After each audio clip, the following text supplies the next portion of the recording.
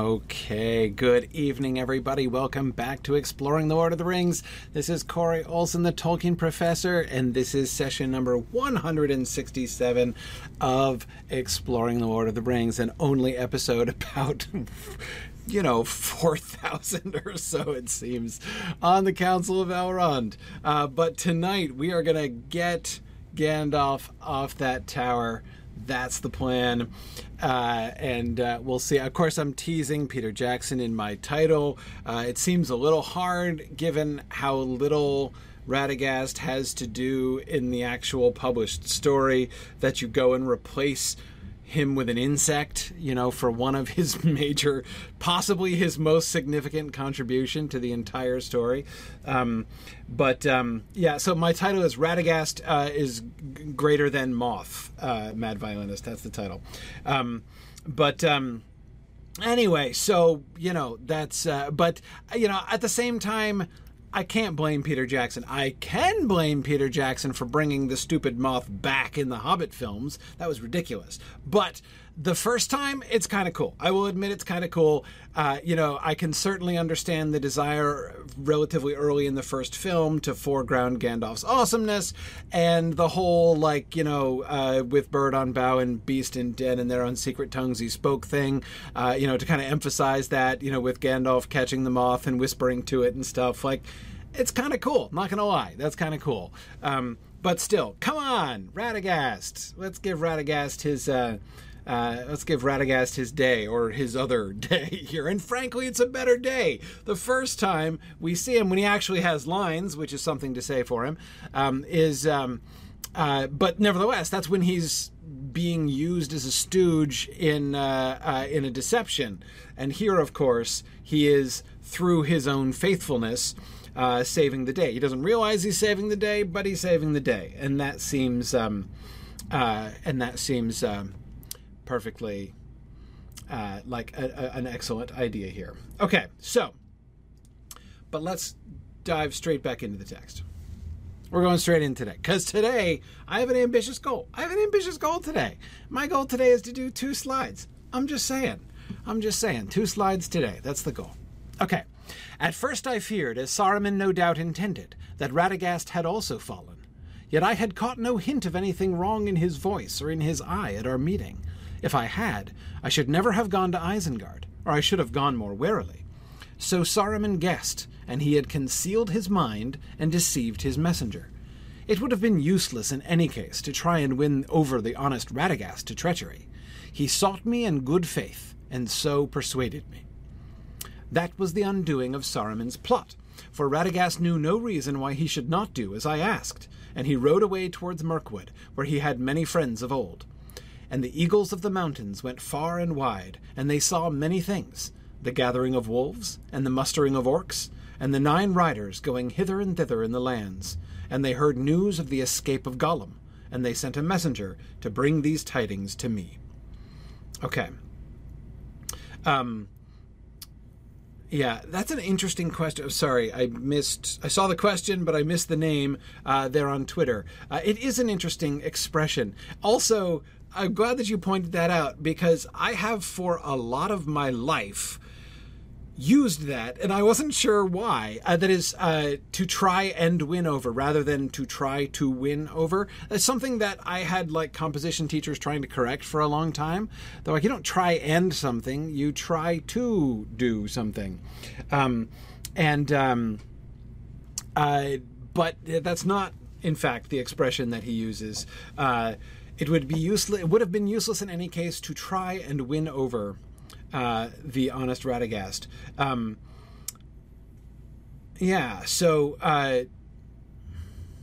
I don't think, Mad Violinist, that try in this case means to test. I think it just means to attempt.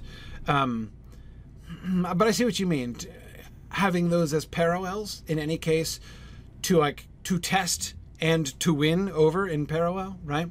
Yeah, I don't think so. I mean, it is an interesting idea, but yeah, I doubt it. I doubt it. But anyway, I'm not sure kind of the... Oh, that was you. Wolfhound, right. Okay, great. It is a little bit odd. That seems to me somewhat idiomatic, I guess. Yeah, I think it might be a regional thing. Fourth Dauntless. Yeah. But it's to try and it's not just as a way, Ardent Crayon, of doing sort of parallel verbs, but actually as specifically as an idiomatic construction with to try. Instead of saying to try to do something, to try and do something. It's not just a question of parallelism. That's a regular construction. There are a number of. I read Tolkien a lot when I was a kid, a lot, and there were a lot of like words that entered my vocabulary that like I didn't realize were unusual or archaic. And I had all the way down through, I remember I got corrected in my dissertation at one point for using a Tolkienism that I totally was taking for granted. I fought for it, and that was using the word forebode as a transitive verb. Like, he forebodes here that, this is going to happen. And they're like, yeah, you can't use the word forebode that way. And I'm like, oh, yes, you can. But anyway, yeah, JJ says, so Yoda was wrong, apparently. You can try and do at the same time. See, there you go.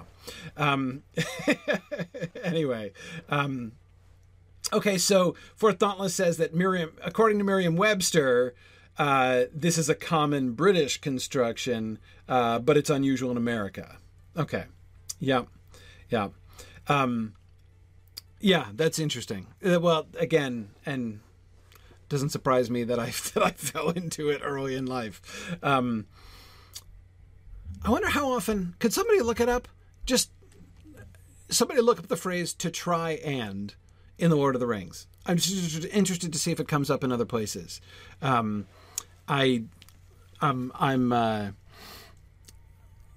be interested to see if there's a pattern there. But, yeah. Anyway, I certainly don't think that this is like it's deeply significant that Gandalf uses this construction. It's just funny that Wolfhound mentioned it, just kind of flagged it as something a little bit unusual, and it just sort of. I'm just kind of thinking about it and realizing that I've been using that expression a lot of my life. Yeah. Anyway, okay, yeah. So somebody looked that up. You get 10 instances. Okay, yeah. So that it is just a common idiom there, right? Which again also clearly emphasizes that Gandalf is not. It doesn't suggest any kind of like odd sort of oratorical mode or anything by Gandalf at this point. Okay, that would have been my guess, Ron. I would have guessed that there would have been a bunch of. I couldn't think of any others off the top of my head, but I would have guessed that there were others. Anyway, okay. Well, so having started with a very fine point of usage and syntax, let's go. It's back up to and that's a good way. I think that's an excellent start to a 2-slide session. I think, and I didn't remember that, JJ. Oh, thanks for finding that. JJ found that Tolkien refers to this expression in the some of his wrestlings with the Houghton Mifflin folks. So, famously, of course, when Houghton Mifflin, the American publishers, got the license to publish The Hobbit, they tried to correct dwarves to dwarfs all the way through The Hobbit, and also to correct his spelling of nasturtiums, and to correct, of course, Tolkien. What Tolkien was even more offended by than he was dwarfs, to change elven with a V-E-N to elfin with an F-I-N, which, yeah, would have driven Tolkien right off the twig. But I did not remember, JJ, that this was in there, to try to say, right, they to try to say. So this is one of the things that the Houghton Mifflin folks tried to correct as non-standard usage, non-standard American usage in any case.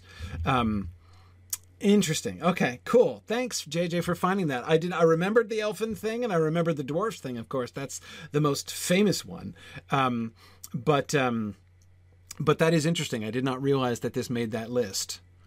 Cool. They tried and failed.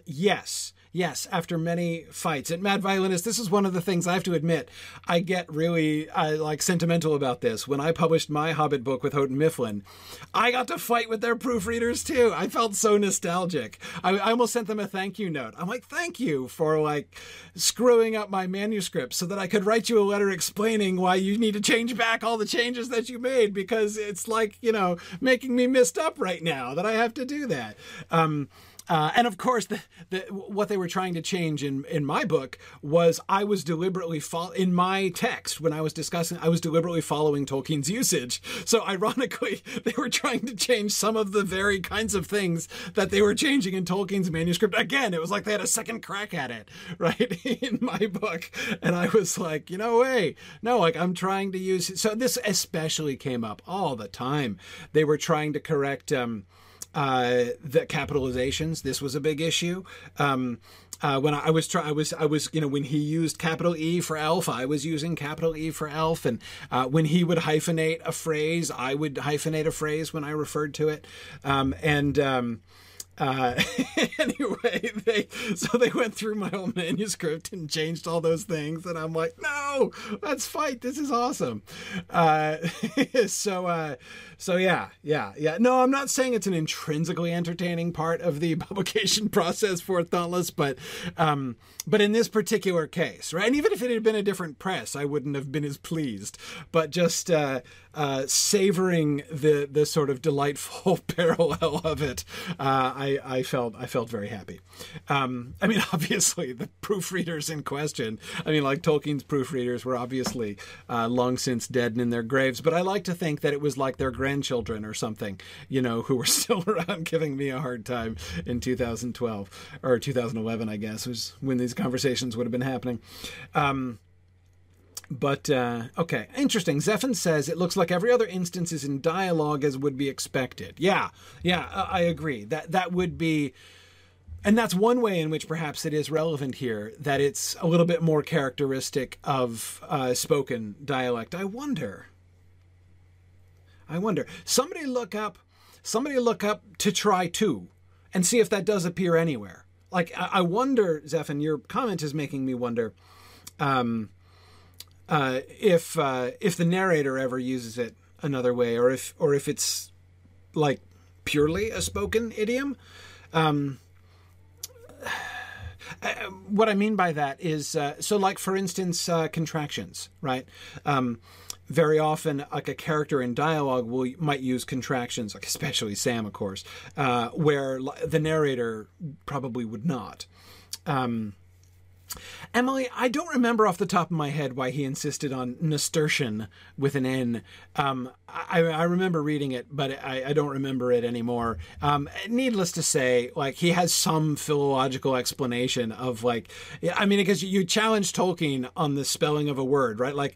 You're using a strange spelling of this word, and you are just asking for trouble. You are literally asking for a long lecture on, the etymology of the word and the various ways in which the various points at which and reasons for which these other modern usages entered and everything, and he's going to have a reason.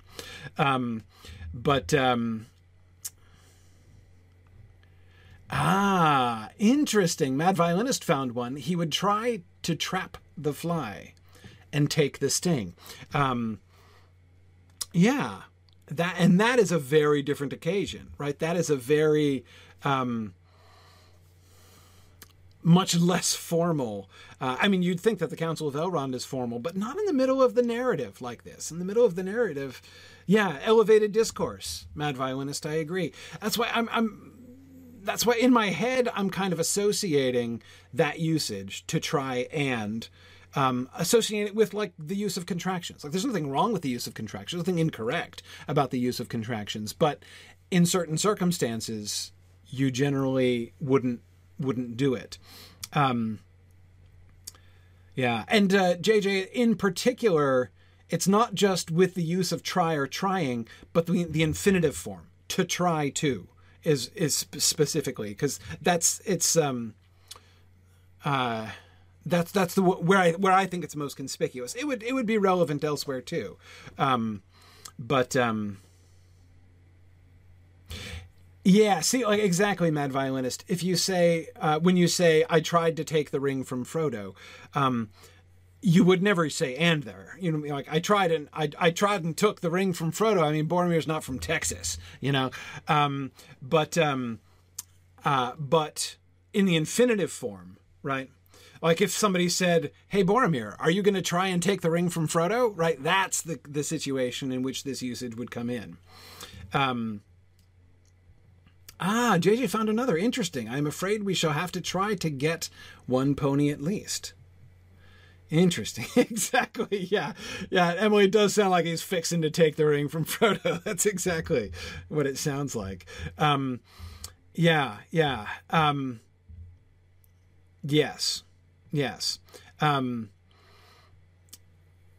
I'm afraid we shall have to try to get one pony at least. That's really interesting, because that's Aragorn, of course, in Bree. And,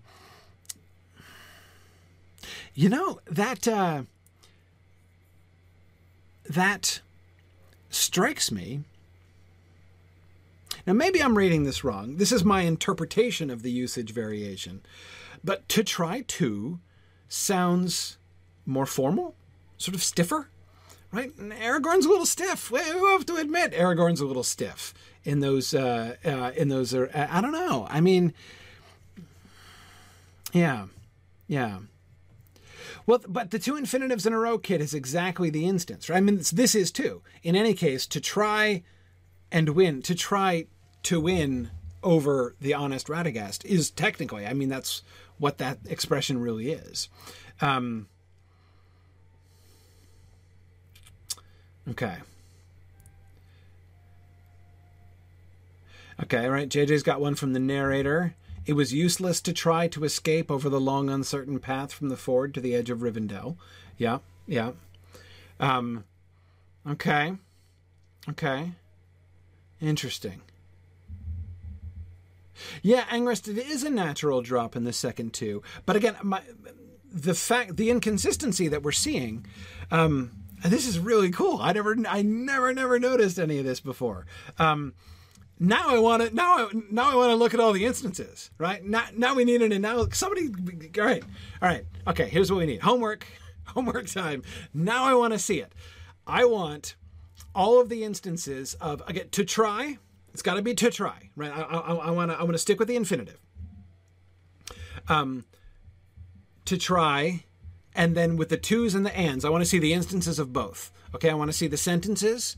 So I want the instance. I want every sentence in which each one of those expressions is used during the Lord of the Rings. Let's be consistent. We won't include the Hobbit, where apparently it occurs because the proofreaders objected. But in the Lord of the Rings, okay, yeah. So I want to see each one. I want to see each one. And then we'll take and look next time, maybe at the beginning of class, and we'll see if we can see some patterns here, because this is I think we're onto something here. When I thought at the beginning that it was just like, oh well, that's a British expression versus an American expression, then I thought it was like just very modestly interesting. But if Tolkien is shifting back and forth like this, I rarely believe that Tolkien is simply being inconsistent. I mean, I'm not saying Tolkien is never inconsistent, but with word usage and stuff like this, like not often. He is very, very careful about this kind of thing. He said, I forget in which of his letters he said it, but that like, you know, he said, you know, The Lord of the Rings is about like 1,000,000 words long. And, you know, I went through and carefully considered each one of them multiple times. And I believe him. I believe, and of course when Tolkien says he considers each word, you know, that means a little more to him, just given his academic specialty, than it would have meant if I'd said that same thing. Anyway, I am, yeah. So, okay. Yeah, exactly, GDC. It's kind of his whole thing. Exactly. So, so if he is occasionally, using the one and then the other, I think there's got to be a pattern there. I think there's got to be a choice that in some instances he's using to, and in others he's using and. So I think we're on the cusp of a discovery here, right? This is publishable material. I bet you nobody has ever noticed this before. I think we're discovering a brand new thing. I'm not saying it's necessarily a big thing or of earth-shattering importance, but it's new. I suspect. Maybe there's a paper out there on to try to versus to try and in The Lord of the Rings, but I'll be a little surprised if there is. Okay. Anyway, whew, awesome. What a great first observation. Haven't even got to the content of the first paragraph yet. That was spectacular, Wolfhound. Thank you. And yes, Wolfhound, I agree. The very fact that he fought the publishers over it in The Hobbit does suggest that he cared. And again, at first I thought it was just that he cared because he was like, you know, I ain't gonna talk like no Yankee, right? You know, that he objected to having his language, his you know, his word choices Americanized, which he would. I mean, I don't doubt that. But yeah, the fact that he does use that, not only once, but on multiple occasions in The Lord of the Rings, certainly suggests that there's a good deal more to it than that. So, yeah, cool. Yeah, okay. Excellent. Okay, so we'll come back to that. We need more data before we can draw any real conclusions about that. So we'll come back to that when we have data. All right. So back to the top. At first I feared, as Saruman no doubt intended, that Radagast had also fallen. Yet I had caught no hint of anything wrong in his voice or in his eye at our meeting. If I had, I should never have gone to Isengard, or I should have gone more warily.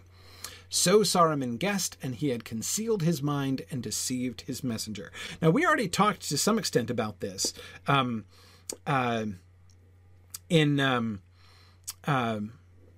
the sense that we had talked about the possibility of Saruman using Radagast as a kind of test case, right? To test his deception on Radagast. Yeah, but interesting. Turambar says Radagast the Simple seems on the mark. Gandalf trusts that he can see right through him. Yeah, I was thinking about that angle on it, Turambar. Gandalf's confidence, right? I had caught no hint of anything wrong in his voice or in his eye at our meeting. Another thing I'd add to that, Turambar, is Gandalf seems to have been looking, right? I mean, he seems to have... he doesn't say, you know, and it hadn't even occurred to me to consider that Radagast had been lying to me. Right. No, he's like, I didn't, you know, I was paying attention and I didn't notice anything. And it is, I mean, you're right that it's only in retrospect that Gandalf notes this. Yeah, I mean, I think that I don't think it's quite right, Turambar, to take that as Gandalf's confidence that he would surely have seen through Radagast. He's kind of marveling, right? He's marveling that how could Radagast have deceived me? Like, I can't believe Radagast deceived me. I caught no hint of anything, right? He's got a lot of time in his hands, right, up on top of the tower, and he's been reliving it a lot, right? And so as he's been going over that, he's, in retrospect, as Fourth Dauntless says, thinking it through and saying, I still can't, even in retrospect, even with hindsight, detect anything wrong in his voice or eye at our meeting. If I had detected it at the time, I would never have gone to Isengard, or I should have gone more warily. So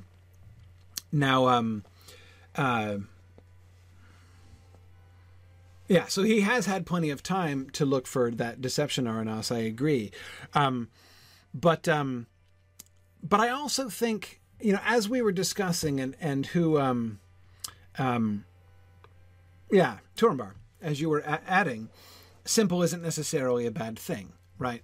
That I think is one reason why he might believe that he should, or certainly at least why he feels like, in retrospect, he should have been able to detect it if Radagast had been lying to him. Because Radagast is not a liar, right? Radagast is the simple. Saruman thinks that's a bad thing, but that is not necessarily a bad thing. There is a simplicity to Radagast, and the kind of simplicity that would lead him not to hide things like this. And he knows him from his earlier dealings with him. Gandalf knows Radagast from his earlier dealings with him, that he is simple in this way. He's straightforward. He's not gonna be duplicitous. Being simple is way better than being duplicitous, right? Those two words are almost opposite of each other, almost opposites for each other. And GDC, you're right. Gandalf is usually good at reading people. GDC is pointing to his reading Bilbo, right? Both on a number of occasions, right? GDC, I mean, from his being able to tell that Bilbo was not telling the truth, right? Badgering Bilbo until he got the truth of the ring story, to his suspicions about Bilbo even before he pushed things to the point where they got really intense, on the night of the party when he was leaving. And he does, and I agree that he detects something wrong straight off with Saruman. It's pretty early on in the conversation. Indeed, it's as soon as he comes in through the gate. Even though there is he isn't like, and then I smelled a whiff of smoke, which, kind of smelled suspicious, or, and then, I thought I glimpsed an orc out of the corner of my eye. I mean, there's nothing concrete. He just has, the whole thing feels wrong to him, feels off to him.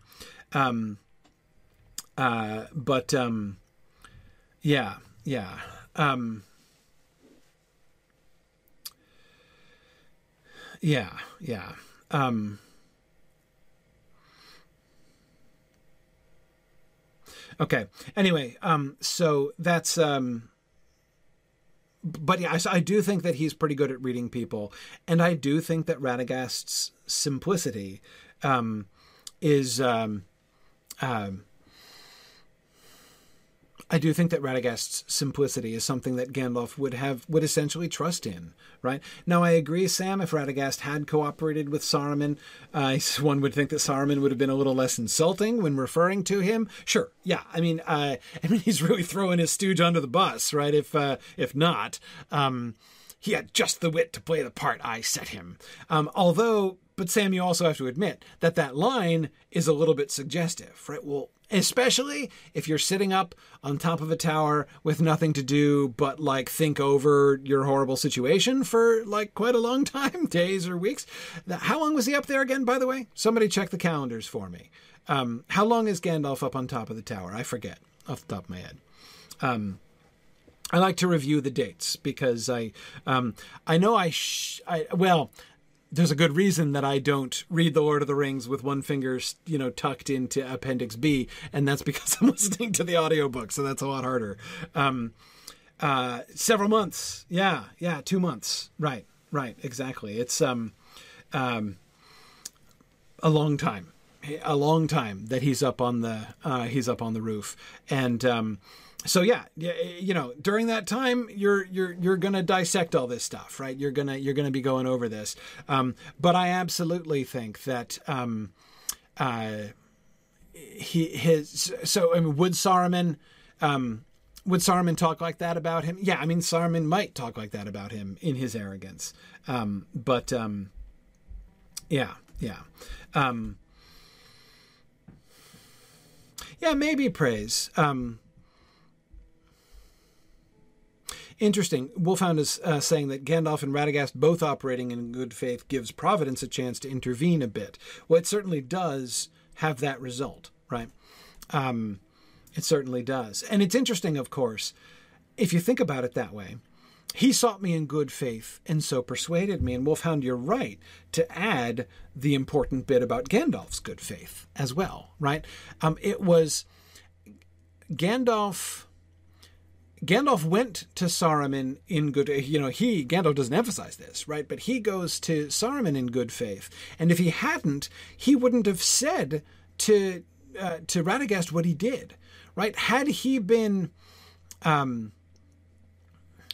he was going in a spirit of honest collaboration, assuming that here they were, all three of the Astari that have been created yet, at least all three of the Astari in the Western world, right, are here all working together as a team. So let's work together as a team. So yeah, you, Radagast, talk to all the birds and beasts that are your friends. You're great at collecting information in this way, and send all the news that you can get to Gandalf and Saruman at Orthanc, right? So, the collaboration that he sets out is a plan for collaboration among the three wizards, which is, I can't help but flash forward to Gandalf's words later on, right? He is Saruman as he should have been. That's what Saruman should have been doing all along, right? Saruman should have been sending messengers to Radagast saying, hey, Radagast, you're great at collecting information because of all your very useful bird and beast friends, right? So please talk to your bird and beast friends and find out all the information that you can and send it to Gandalf and Saruman at Orthanc, right? So that we can figure out what to do together here. Yeah.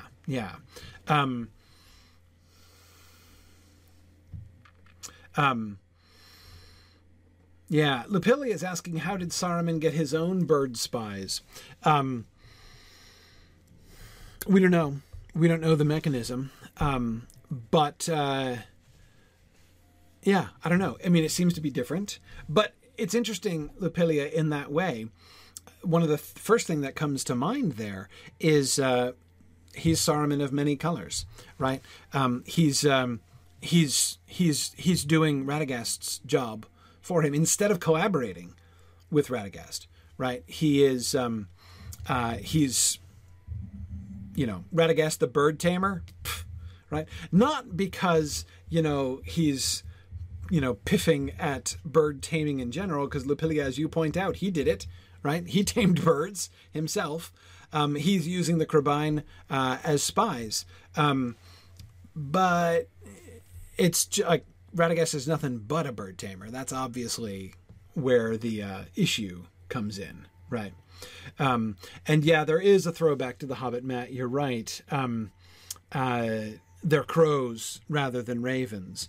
And the crows are, of course, very ill-behaved birds, right, who speak very rudely, apparently, as Balin informs us. But Brandon, you're right. As a resplendent, many-colored wizard, Corvids would be attracted, right? He'd be a sparkly object. But I doubt that's the actual mechanism he uses. But yes. But that's a really interesting follow-up argument. He doesn't take on much of the gray role since he stays in one place. Yes. Yeah. I mean, it's interesting, Praise. I mean, you could maybe argue. Again, we don't have too much, especially, of course, we don't really have any information at all about what it means to be blue. But But he, but as far as we can see him taking on some of Radagast's role in the bird taming, but we don't see him. We see Gandalf trespassing onto his domain, which he legitimately is, right, in his investigation into the Ring of Power.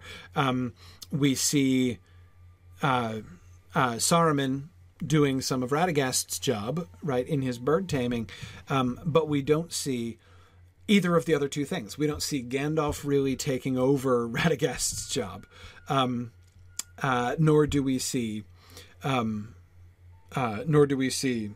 doing Gandalf's job, which, you'd think maybe it'd have been better off if he had. Yeah. Or I guess actually, I was just gonna say, Turambar, I was just thinking the same thing. There is the pipeweed. Yeah. I mean, you could say that by his cultivating friends in the Shire, Saruman is, in a sense. But if he is, he's doing it wrong, right? He is not doing it well at all. And it's an interesting kind of parody, right? I mean, you think about the relationship that Gandalf has established with the Shire hobbits and compare it to the relationship that Saruman establishes with the Shire hobbits. That I think is really interesting.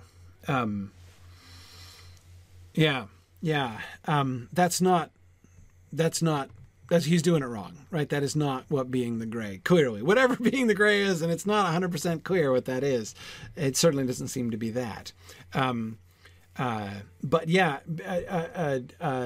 Sonner, I agree that is maybe the point, that Saruman's attempts to take on others' roles are wrong-headed and doomed to failure.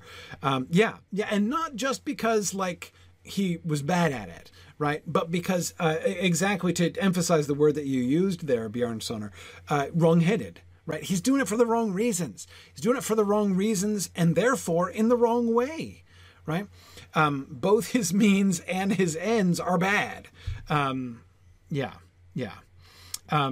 He's doing it wrong could have been the title of the Treason of Isengard. It could.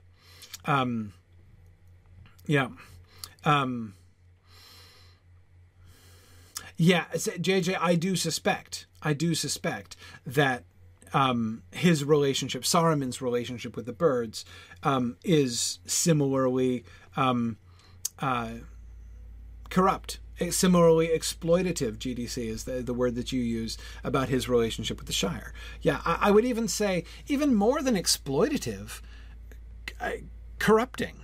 Right? I mean, he was actually actively corrupting Lotho Sackville Baggins, and I suspect had a pretty bad effect on the Crabine of Dunland. I don't think they were morally improved by entering Saruman's service. Those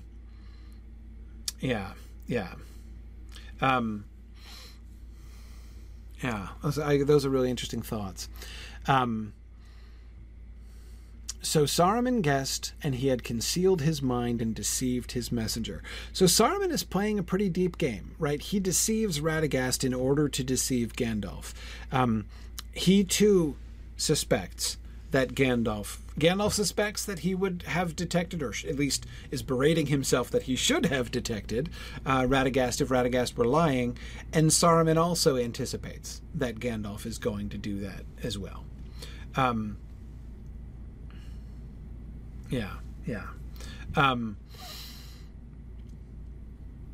That was the undoing of Saruman's plot, for Radagast knew no reason why he should not do as I asked, and he rode away towards Mirkwood, where he had many friends of old. And the eagles of the mountains went far and wide, and they saw many things, the gathering of wolves, and the mustering of orcs, and the 9 riders going hither and thither in the lands. And they heard news of the escape of Gollum, and they sent a messenger to bring these tidings to me. Okay. Now that's interesting. Matt is saying there's a similar sort of contest or parallel or kind of anti-parallel between Gandalf and Saruman with the struggle over Theoden. Gandalf inspiring while Saruman, deflates him. Yeah, I agree. Yeah, JJ, this is where Gandalf reveals he's already heard of Gollum's escape.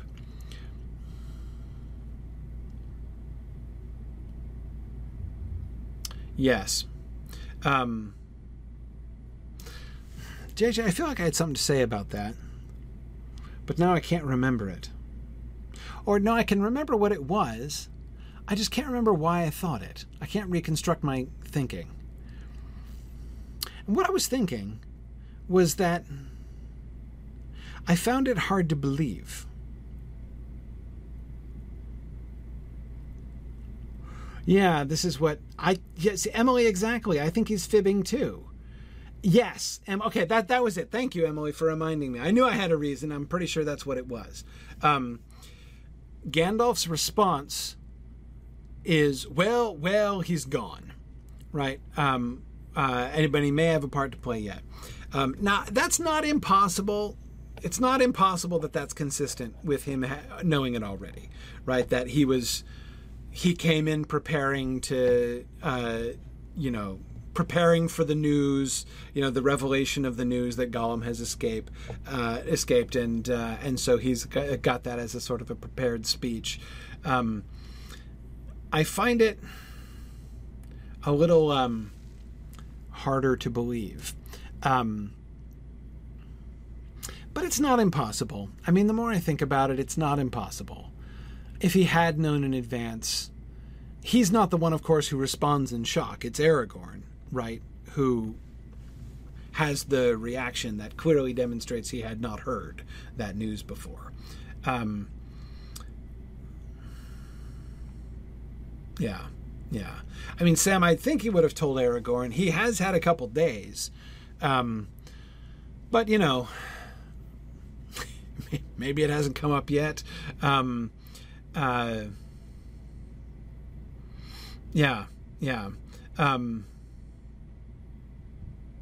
it's possible.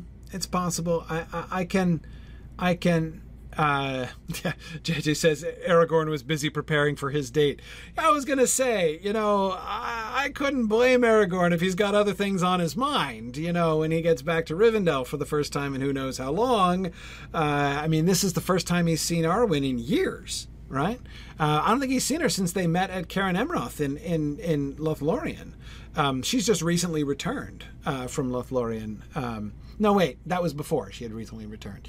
But still, I don't think there's any reason to think that he's seen her in quite some time. So anyway, like it's they've been away. They've been away. Was he hanging out the Do Not Disturb sign, Dan? I don't know. Maybe he was. I don't know. All I know is that I don't think we need an intimacy coordinator for this. I'm just saying. I think we could do without that. We could manage this scene without that. Yeah, and Mad Violinist, I do agree that if I were Gandalf, I could imagine putting off that conversation that started like that. And Mad Violinist says, "Hey, Aragorn, all that work you've been doing for the last several years and that horrible journey you just undertook at my behest? Yeah, remember that solo journey that you look back upon with such loathing? All the work you did to drag, but yeah, so he escaped." I could imagine Gandalf not wanting to be the one who sprung that on Aragorn, right? Oh, good, Legolas is here. Yeah, I'll just let him mention that. Besides which, let's give him a couple days with his girlfriend, right? Yeah. Okay, so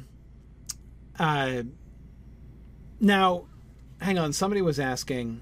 So Flam for hang on. We're going to get to the riders in a minute. But who was asking? Turambar. Did we talk about why it would be useless to try and win over Radagast? No, we talked about the syntax, but not the sentence itself so much. I think that Gandalf's faith in Radagast is both kind of touching and kind of instructive. touching in that he has full confidence in Radagast, right? There's, when he really thinks about it, he does not think that it is likely at all that that Radagast would be won over to treachery.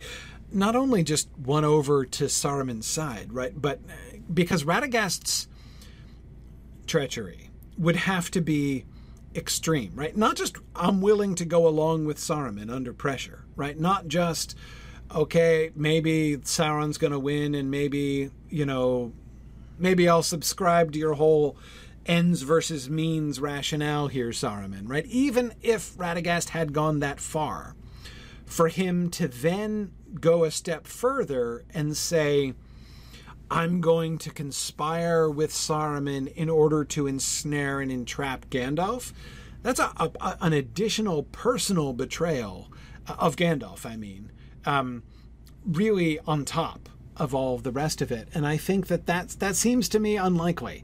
I can easily see why Gandalf, it's going really far, right? That's he would have to be very, very deep in Saruman's power for Saruman to have convinced him of that.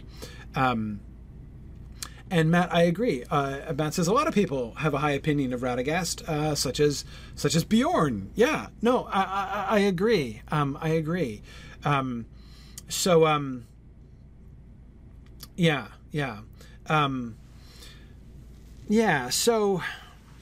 okay.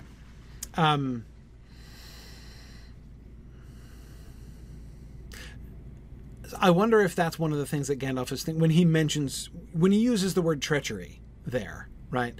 To win over the honest Radagast to treachery. I mean, for him to be a willing tool, to be the bait, essentially, in the trap that he knows Saruman to be setting for Gandalf's destruction, that's a big ask, as they would say, and certainly seems very unlikely that Radagast would do that. Radagast, however, was deceived himself rather than being traitorous. He knew no reason why he should not do as I asked, and he rode away towards Mirkwood, where he had many friends of old. That expression always struck me as a little bit strange. Like, I think the way that phrase... So, one is, I'm always tempted to read that phrase, where he had many friends of old. I'm always tempted to kind of paraphrase that in my head, where he used to have a lot of friends. It's like, doesn't he still... What happened? Did they have a falling out? Right? I mean, has he lost all of his old friends, like Gollum did? I don't think that's... I think that what that means... is where he had many friends of old, like where of old he has had many friends.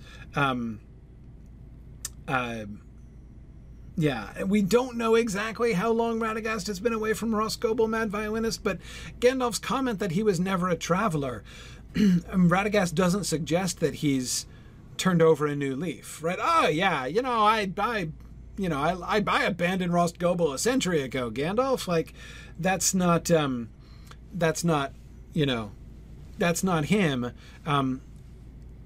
When Gandalf says you were never a traveler, his response, which is just Nazgul, right, suggests he's the implication to me is that he's like, yeah, I know, but it's an emergency because Nazgul, right? Yeah. So exactly, Praise. I think the emphasis is that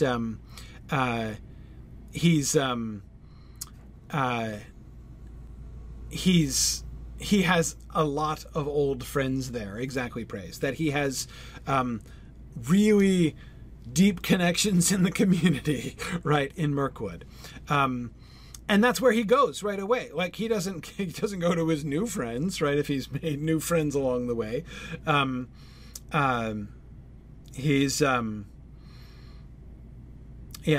Kurtzimus. Okay.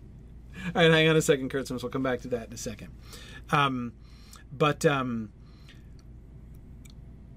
yeah, so he's returning to his center of power, right? He's returning to his networks there in Mirkwood. And what happens? The Eagles of the Mountains go far and wide. He's got good friends, right? Radagast has pull in Mirkwood. He goes right to the top, right? He goes to the Eagles of the Mountains.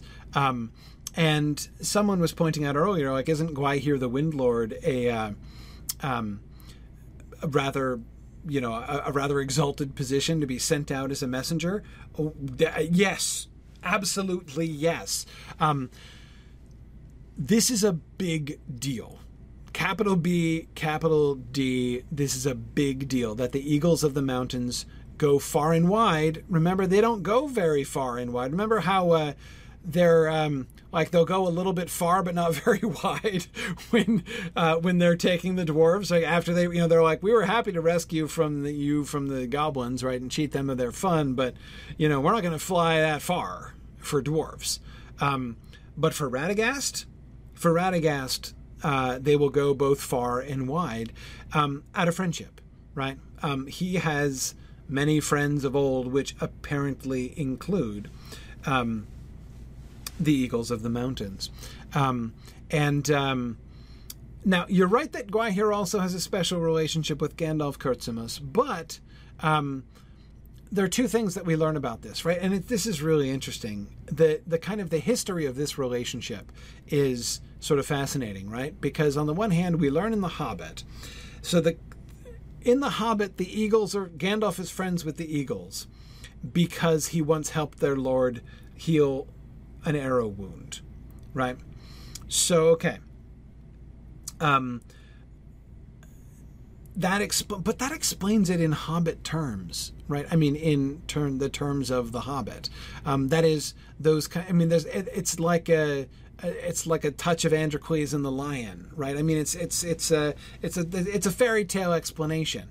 There's no deep history, and that's largely because it's The Hobbit, right? And in The Hobbit, the eagles are not the eagles, right? I mean, they're giant birds. They're predator birds. They're not like totally admirable. They're just ginormous eagles that can talk. Just like the spiders are giant spiders that can talk, and there are giant wolves that can, well, not giant, but they're reasonably large wolves that can talk. And Morinitar asks, is the Eagle Lord from The Hobbit Gwaihir? I would think yes. Retroactively, yes. But in The Hobbit, no. No, in The Hobbit, they're just birds. And not super... I mean, they normally are just like predator scavenger birds who, in fact, are perfectly happy to steal sheep from the farmers, who and herdsmen who live next to the forest.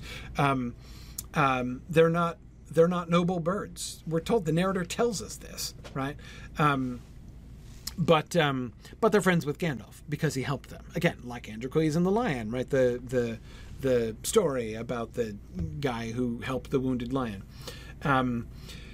But yeah, as Karita points out, even coin purses can talk, so the mere fact that they speak doesn't really tell you that much about them.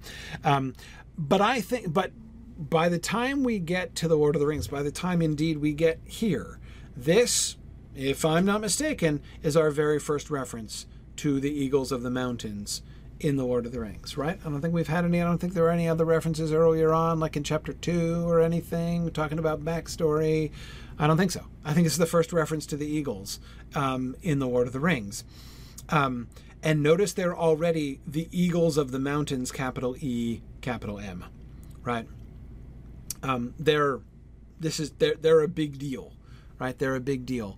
And we're going to learn more about that. So he's going to build on the old kind of fairy tale, like, oh, you once had an arrow wound and I happened across you and, was able to save you. And so now you're my friend, you large and fearsome bird, you.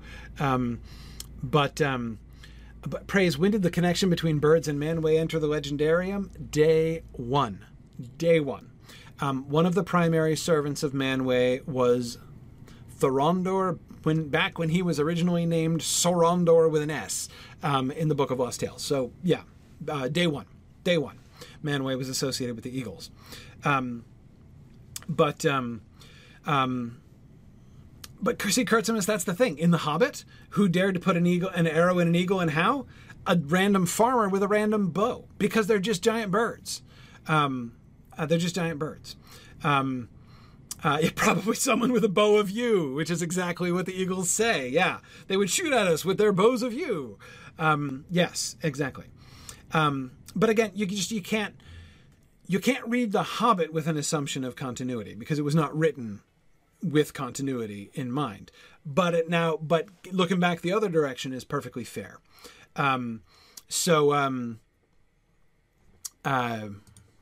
Yeah. Anyway, so I yeah. Gilgoady is liking the pun. You've got the stealing of the sheep and the bows of yew. The yew pun. It's pretty good. Anyway,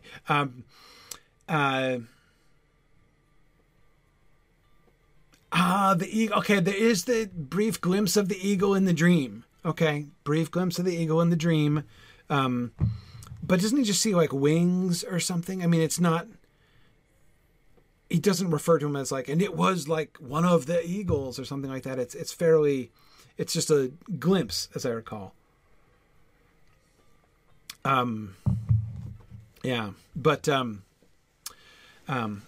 praise. We'll get there. We'll get there when we get that. We haven't gotten that word yet, but when we do, we'll definitely do that. Okay. All right. So, the Eagles of the Mountains, capital E, capital M, it's a big deal, right? So Radagast's friendship, he has friends in high places, right? And it shows both how seriously Radagast is taking this request, that he's going to, call in a favor from the Eagles of the Mountains. And it shows that the Eagles of the Mountains also take this request very seriously. Yeah.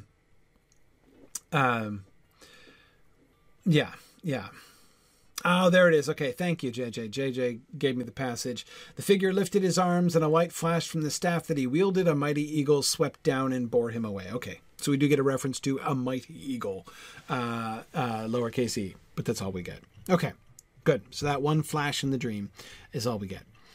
Okay.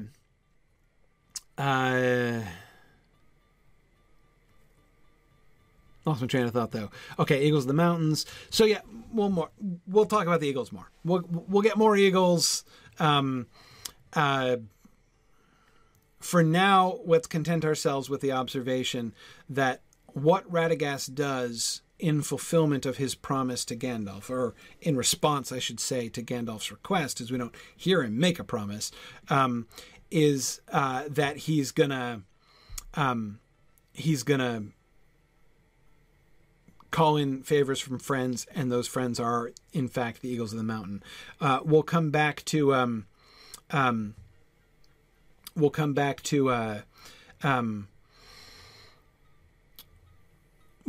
more about the Eagles and Gandalf and Gwaihir and stuff. We'll have time when we actually get to him, Gwaihir, that is, in a little bit.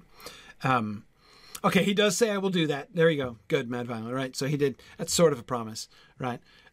He did say he would. Okay. They saw many things. The gathering of wolves, the mustering of orcs, and the 9 riders going hither and thither in the lands. And they heard news of the escape of Gollum. And they sent a messenger to bring these tidings to me. Now, Flammifer, I want to get back to the question of the 9 riders and they're going hither and thither in the land. That's the phrase. It's that they spotted the 9 riders is not surprising. Or actually, maybe it's a little bit surprising, since presumably the majority of the hithering and thithering that the 9 riders are doing is at night, which you would think would be hard to spot by eagle. But nevertheless, the eagles do see, at the very least, clear evidence of the going hither and thither of the 9 riders. Yes, Brandon, I agree with you. Brandon Minnick says the 9 riders going hither and thither really implies they don't know where they're going when they're looking for the Shire. That is absolutely the conclusion I draw from that too. I think that shows really clearly that the Black Riders they're not just like pounding up the Greenway, right, straight towards the Shire. They don't know where they're going. They're going all through the lands, right? Yeah, Trifle, I don't know what the Black Riders do during the day.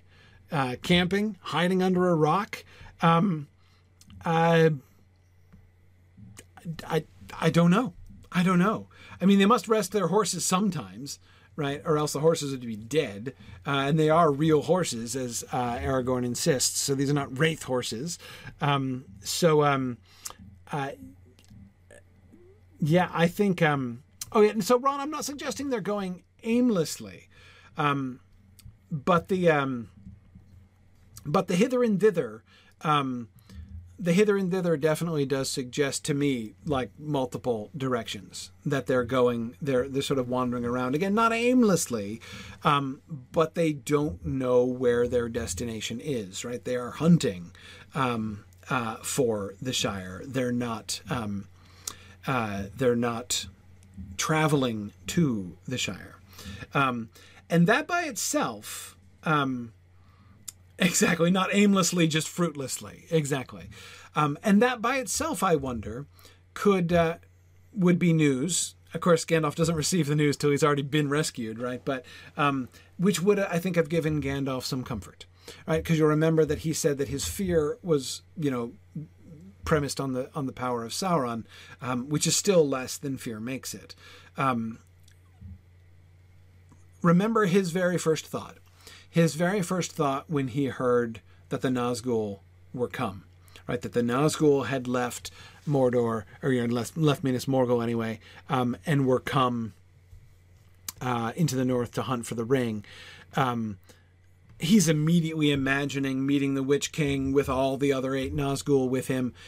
He's imagining pretty much a worst case scenario, right? Oh my gosh, all 9 Nazgul all together are going to come like straight for the Shire and knock on the door of Bag End, and I'm not going to be able to defend Frodo if they do that. That's kind of where his mind goes right away. But as the event proves, it's not. He's up there. If those dates, then I forget who it was who gave them to me, but if those dates that you gave me are correct, he's up there for 2 months. 2 months. On top of the tower. I mean, just imagine 2 months of worrying about what the Nazgul have a 2-month head start on him to get to the Shire. And, maybe so like the first few days, he's like, well, okay, maybe, if I can think of something and somehow get out of this, maybe I can still be in time to warn Frodo. By the time that 3 weeks have passed, 4 weeks have passed, 6 weeks have passed, 8 weeks have passed. He's got to be thinking like, yeah, if there was hope before, there's no hope now, right? There's no way that the Nazgul would not have found the Shire already. And yet, both his hope and his fear cheated him. The unreliability of Butterbur being perhaps the more predictable of the two. But yeah. And yeah, Flammifer, I don't know what to do with some of Tolkien's retcons. You're right, there are multiple retcons, and they are contradictory. He came up with different versions, and it's not clear like what he was settling on there. That tells me, Flammifer, that section... Unfinished Tales, of course, is what Flammifer is referring to. In Unfinished Tales, in the section of Unfinished Tales called The Hunt for the Ring, Christopher gives us a bunch of Tolkien speculations about the motions, the movements, rather, of the Nazgul. And what I would emphasize here is, first of all, like general comment, Unfinished Tales is a really uneven work. And Christopher tries to, caution about this in his introduction. But Christopher's introductions are a little bit boring and a lot of people don't read them. So I don't know. But anyway, what he says in the introduction is that these stories are all unfinished, but they're not all unfinished in the same degree, to the same extent, or even in the same way. There are some stories which, like, he starts and just breaks off, and it's unfinished for that reason, like the terrible, horrible, tragic, unfinished state of Tuor and the longer, later Tuor story. That's the one that's unfinished, just in the sense that it breaks off. There are other things that simply means, where we're calling them unfinished, simply means like Tolkien was, like, he had a bunch of ideas about this and never finished resolving on what the story really was, right? And there, you're getting a lot of really interesting information, but it's hard to draw conclusions from it, because it's quite possible, even quite likely, that Tolkien would have ended up chucking every single one of those theories out the window, right? So you can't really kind of rest on any one of those things. You can't ever really rest on any one of those things as even like a definitive what if, right? Just like that Tolkien played with this particular way of kind of resolving the sequence. There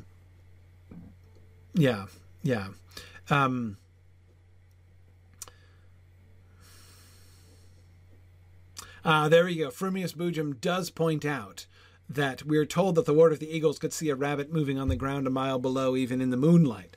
So I guess if the moon's out, Frumius Boojum, that he could still spot the Nazgul going hither and thither. And of course, hither and thither just means here and there, like this way and that way, right? So yes, that's why, as I see people referring to the come hither look, right? That means to come this way when you're trying to attract someone to you, as opposed to the go thither look, which is to try to repel people away. I would strongly recommend, by the way, to anyone who does try to apply in any situation a come hither look, that you arm yourself with a substantial quantity of go thither as well. In fact, really, it's a prerequisite, I would say. You want to first work on your go thither, then you can try to develop your come hither. Just a little advice I would give, but anyway, yeah. So that's what those words mean. Okay, so Brandon says, when did the Nazgul first encounter a hobbit so that they might know what one looked like, and that they didn't look like Gollum? Yeah. I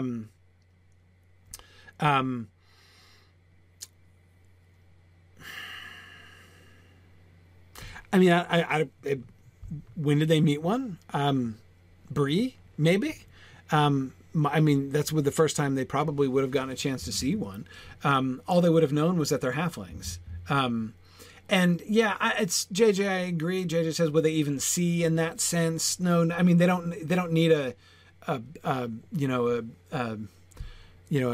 policeman's sketch of but I doubt that in Mordor, they had a sketch artist interviewing Gollum, right, to make a composite sketch of Bilbo. Like, I doubt that that's how they equipped them, right? What I could see, right, is the Nazgul interviewing Gollum and being like, tell us more about how he smelled, right? Yeah, and Musical, you're right. They don't know that Gollum is related to hobbits. Apart from Gollum's stature, there's no other obvious evidence, and Gandalf is the one who's figured that out. Evil Dr. Cannon was also thinking that it's more relevant for them to know what hobbits smell like. Bjarnasonar, it seems to me like it would be a good comedy sketch, really, right? For Gollum to be trying to be giving a description of Bilbo, right? And then like a police sketch artist trying to draw from Gollum's description, and then showing the picture at the end. Actually, that kind of sounds like a really funny comedy sketch. Actually, come to think of it, yeah. Anyway, so yeah. Frumius Boojum is imagining at the end of the interview saying, and he's invisible. All right. So yeah. Well, I guess that makes the sketching a lot easier, doesn't it? Yeah. Yeah. Yep. Exactly. Right. Praise. Exactly. They have to show the black horses, the police sketch. That's totally what they'd have to do. Yes. For the last time, I don't know how to draw Trixie. Yeah, that's it. So Tekelvik, no, Gollum never did journey to the Shire. He was probably setting out for the Shire, but took a disastrous side trip by Mordor, and never got there. He did make it as far as Dale, and so learned about the Shire. That's where he would have heard the name. But yeah. Okay. But again, the point is the Black Riders not being efficient. Hither and thither clearly suggests to me that they are not being, they're wandering about in their search. Again, when Gandalf does finally get this, I think that news would give him hope. And one of the reasons why he's like, find me a way. What is the fastest way in which I can make a beeline for the north? Because maybe if they're going hither and thither, maybe there's an outside chance that I can get there first. And he almost does, right? He almost does. Yeah. Okay. I think that's it. Slide 2, because we're early tonight. We're so early. Oh my goodness. Okay.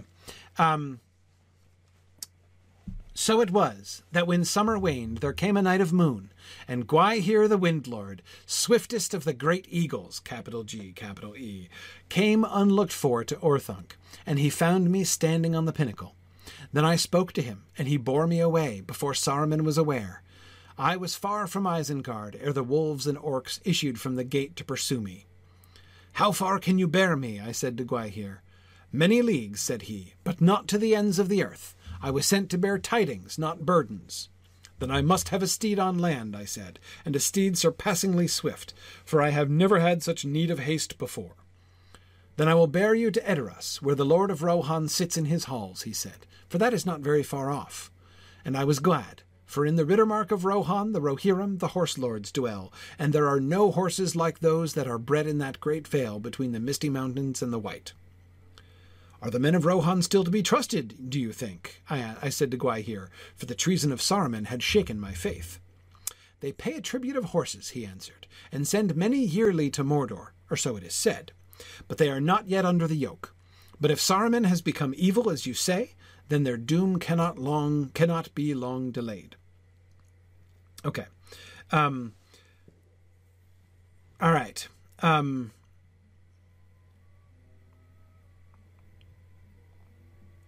Right. Kurita says, sent to bear tidings, not burdens, is funny. Are eagles funny? I think, yeah. Wolfhound was just saying the same thing, Kurita. It sounds a little snarky, doesn't it? Many leagues, but not to the ends of the earth, right? I mean, okay, right? Like, can we guess a middle range here? How close to the edge of the earth are you willing to go, in fact? Yeah. And musical, yeah, I agree. The eagles in The Hobbit are a bit funny too.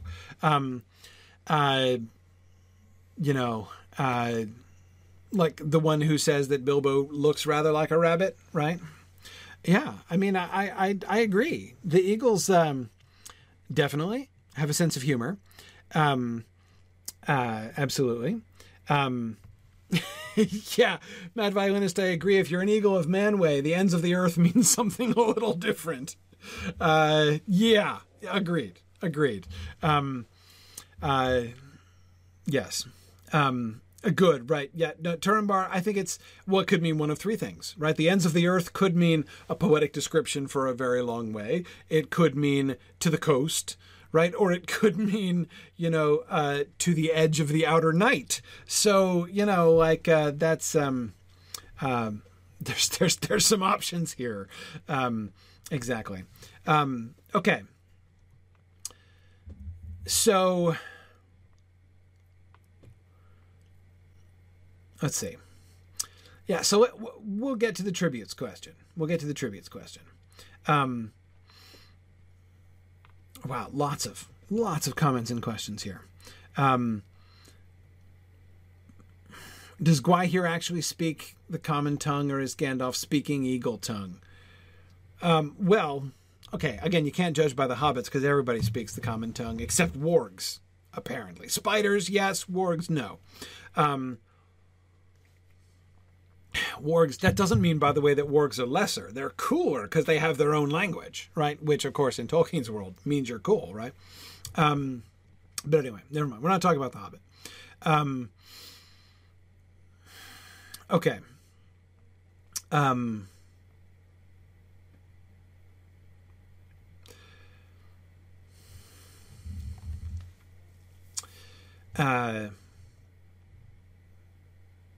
I think it's I do think so. Yeah. On that note, could the Eagles travel the straight road? I'm going with yes, but and is that what he means? Right? Not to the end of the world. I can't take you to Valinor if that's what you mean, right? I got stuff to do. Yeah.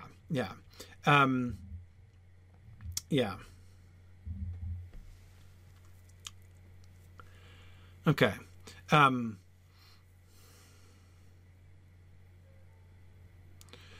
All right. Let's start at the beginning.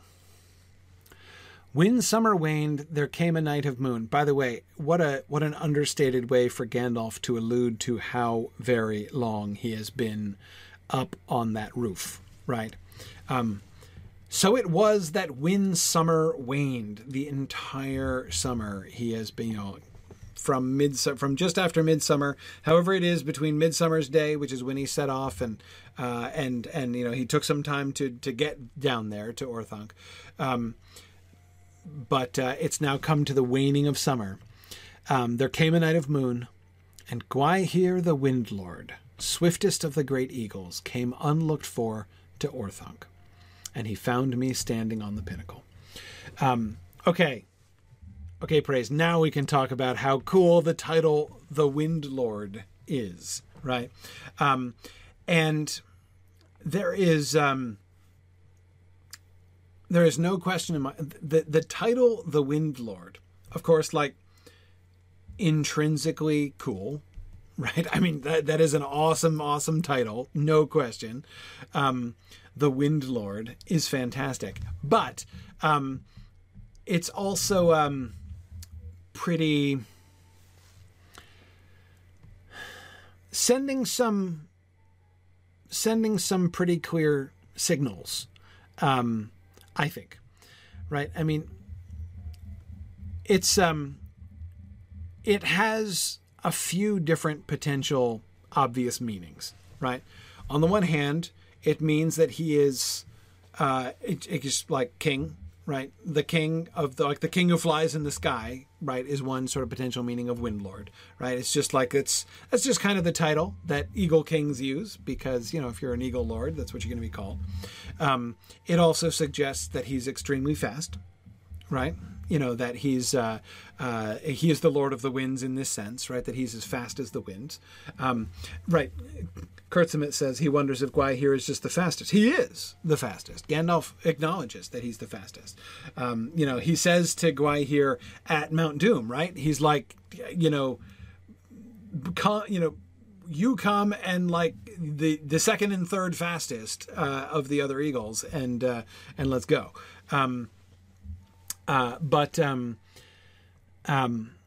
So that's another obvious, like his speed, acknowledging his speed is another reason for it. But yeah, Sam, I agree. I mean, Sam says, I can't help but hear it as emissary of Manwë. Yeah. I mean, it's yes. It is possible. Turambar is asking, do I think Gwaihir actually has some power over the wind? Can't rule it out. Wind Lord in that sense, right? Yeah, exactly. Valor, he says, implies that he's master of the wind rather than merely a rider of air currents. Yes. I think that's very very possible, right? But yeah, the connection to Manwë, I mean, it's hard. It's hard to avoid. If you know the Legendarium at all, it's hard to avoid, right? And again, the way that he uses the phrase great eagles, swiftest of the great eagles here, right? He's the swiftest of the great. He's not just a big eagle, right? He's not just one of the eagles of the, he's one of the great eagles, capital G, capital E. This is a different species. Now, we don't know what that means exactly, right? We don't, I mean, if you've read the Silmarillion, you will know about Thorondor and the other great eagles. You will have known about the race of great eagles, that lives in, that originally lived, well, depending on which version you're reading, but probably in the published Silmarillion anyway, live up around Gondolin, those are the great eagles that we're talking about. It is that race of eagles. And it's very clear. They're the Mearis of the birds at the very least.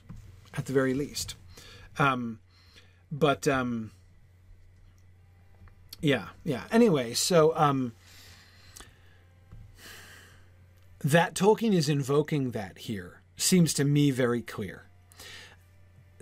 The meaning of what exactly he's invoking would not be very clear to a people who had never had the Silmarillion published, right? So, I mean, if all you knew was The Hobbit, you'd recognize the eagles. But I think he's already recontextualizing them here. The eagles of the mountains, what he said before, okay, that recalls them from The Hobbit, right? So we've read The Hobbit, we'll remember the eagles of the mountains, right? But Gwaihir the Wind Lord, swiftest of the great eagles, we're in a slightly different place. And again, especially, and I agree, Michael Tobias says, it feels like for a first-time reader, the effect is how it conveys sovereignty. Yes, yeah, a very different quality of majesty, Michael, than we see certainly in The Hobbit, right? Certainly in The Hobbit. And that's the only context we have as readers, right? Again, if we know the Silmarillion, we know the greater context, and we have reason to believe that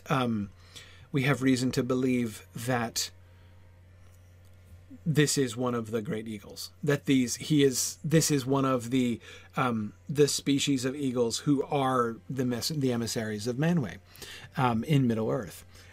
So yeah, absolutely. And this then brings us to his relationship with Gandalf. He found me standing on the pinnacle. He bore me away before Saruman was aware. And then the wolves and orcs issue from the gate to pursue him. Why does he do that? Well, what else can he do, right? I mean, he's just it's too late, right? He knows it's too late. Gandalf is gone and he's not going to catch him again. But he has to do something, right? I mean, this is, without Gandalf, he has no prisoner. He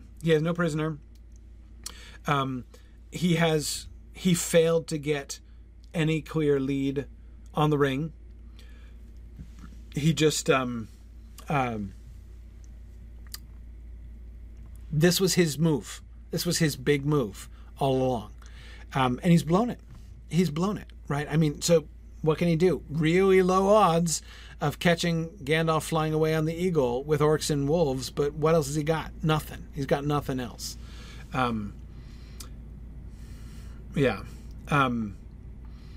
Dolores Stroke says, is this a James Bond villain situation? Why not kill Why not kill Gandalf? We talked about this before. On the front end, it makes sense. He is his only lead, right? I mean, the crucial thing. Saruman only wins, and he knows this. He only wins if he gets the ring. And Gandalf is his only lead, his only and best lead on the ring and the location of the ring. So to kill him out of hand right away, now, like with hindsight, if he knew that Gandalf was going to escape if he just kept him indefinitely, then, I mean, and by the way, the fact that he kept him for 2 months shows he wasn't wrong to believe that he could hold Gandalf prisoner indefinitely. I mean, 2 months is kind of indefinite, right? Gandalf was plainly not escaping under his own power. So he wasn't wrong. Saruman wasn't wrong to think that he could keep him indefinitely. He just didn't predict Giant Eagle, right?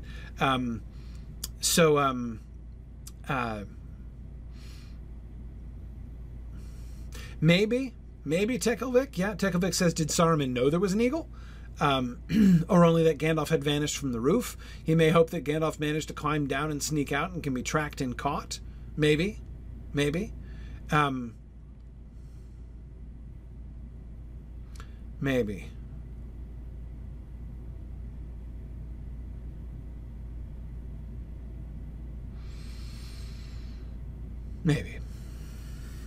Can anyone kill Gandalf? Oh yeah. No, Gandalf's very killable. Very killable. Gandalf's killable, pretty sure, by all normal means. You can kill Gandalf in any number. You can kill him with the lead pipe. You can kill him with the revolver. No, like seriously, you can kill Gandalf. The problem, making him stay dead, I agree. That's a different issue, right? You know, how do you prevent the resurrection? That's the real question. I mean, you know, who saw that coming? But yeah, killing him, no problem. I mean, he almost died in The Hobbit. Gandalf he believes he is going to die in the Wolf Ring. Yeah. Unless you're a Balrog, well, I mean, you know, Gandalf's got a shot at killing you too, right? You know, I'm not saying he's going down easy. I'm just saying he's killable. You know, that's all. Yeah. So, okay. Couple things here.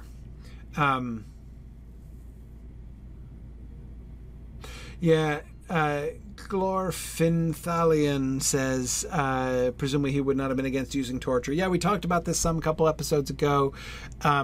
He is. He doesn't have to use thumb screws. He is torturing Gandalf right now. He's been for 2 months. Absolutely.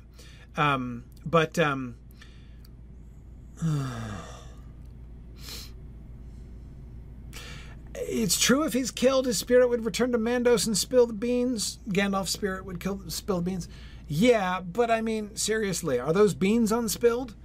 Right? Valar don't know what's going on. Saruman pulling the wool over the eyes, the collective eyes of Valinor here. I doubt it. They're not stepping in like they don't step in. You know, they're not just going to step in and stump him. They don't play like that, right? I mean, he's making his choice. They can do that. The wizards can do that, right? They were given mortal forms. They were incarnate in mortal bodies. They can make their own choices. And if they make bad choices, there are going to be consequences for those choices, as Saruman will learn, right? But I don't think the Valar are going to swoop in. Yeah.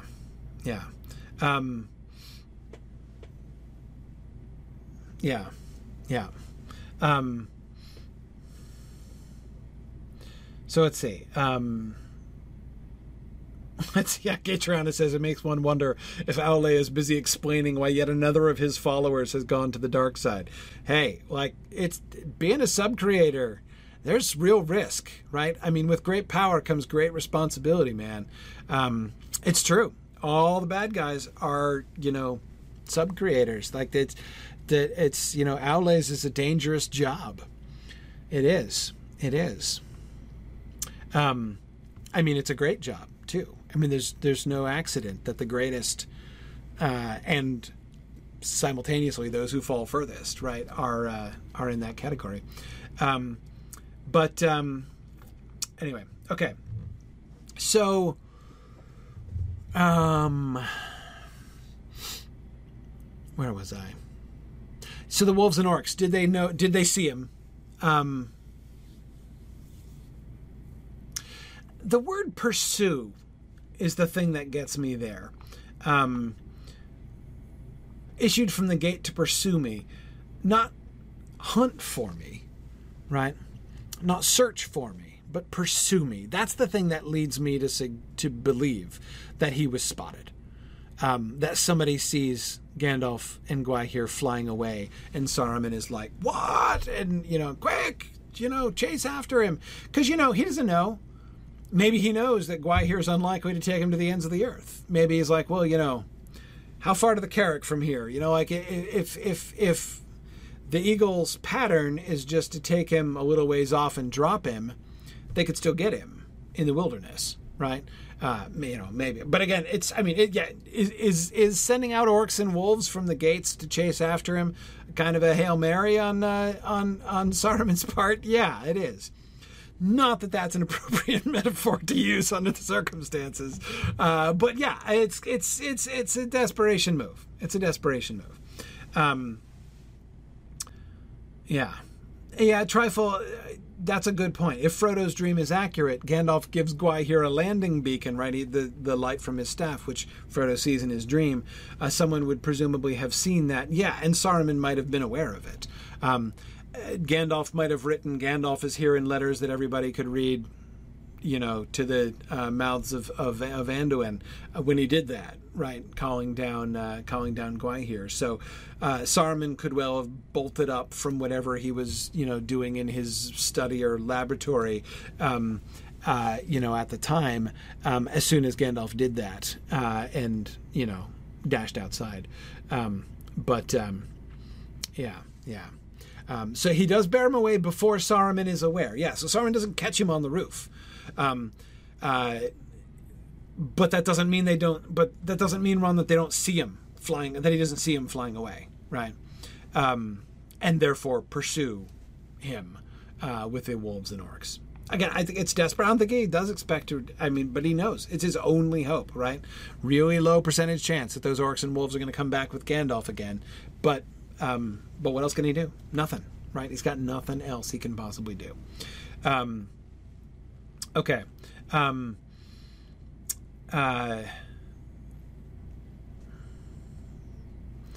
Yeah, Gwaihir might have seen the orcs outside and assumed Saruman was under siege. I'm sure he did see the orcs outside, and he may well have assumed that Saruman was under siege. Oh, you're saying that Saruman didn't notice the landing beacon. Yeah, well, again, my suggestion there is if Gandalf does seem to suggest that other people can detect when he puts forth power, right? He says that in the Pass of Carothras. So I am assuming that, again, I'm imagining Saruman is downstairs reading a book or training half-orc children or whatever it is that he's doing, right? And he's in the middle of some, hideous, horrible thing that he's doing, whatever it is that day on his agenda, and all of a sudden, like, Gandalf puts forth his power and his staff, and so I'm imagining Saruman being like, what, what's going on up there, right? And then maybe he runs to a window or something, right, and sees the eagle flying away with Gandalf. So that would still fit to me the description of he bore me away before Saruman was aware, right? Saruman was not aware of what was happening before Gwaihir and Gandalf were off the roof, right, and away. But then he would still see him and chase and send orcs and wolves after him. Reading books to orc children, maybe literacy classes for all of the goblin boys and girls, right? Not the boy and girl orcs. But the boy and girl goblins, but the goblin boys and girls. Yeah, something like that. Okay. Yeah, we'll get to Gwaihir's intel on Rohan. Maybe. We might save that for next time. But anyway, okay. Yeah, in fact, we will. We'll do that next time. But tonight, let's finish up with let's go back to the ends of the earth. That seems a good place to end. He says, how far can you bear me? Many leagues, but not to the ends of the earth. I was sent to bear tidings, not burdens. The snark, I agree with the snark. Eagles do seem to be funny. But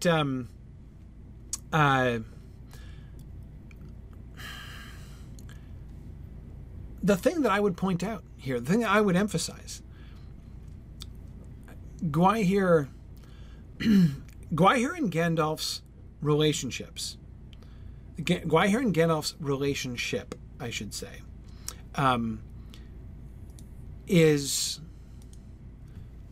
has not progressed, right?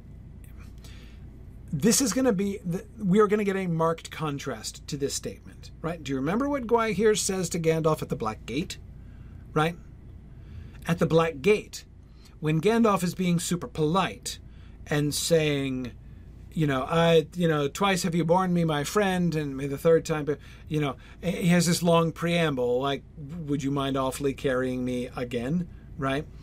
And Gwaihir's response at the Black Gate is, I would bear you whithersoever you will, even if you were made of stone, right? No limitations, right? Ends of the earth, you got it, right? Name it, and I'll take you there. I'm asking you to remember ahead, Anchorist, right? Remember ahead to that, right? That's not what we get from Gwaihir here. That's not what Gwaihir gives Gandalf. I mean, again, you'd think, in some ways, you'd think like, hey, dude, like, emergency, can I, call in every favor I've got left? Can we, take it up with Radagast later? He'll tell you this is important. I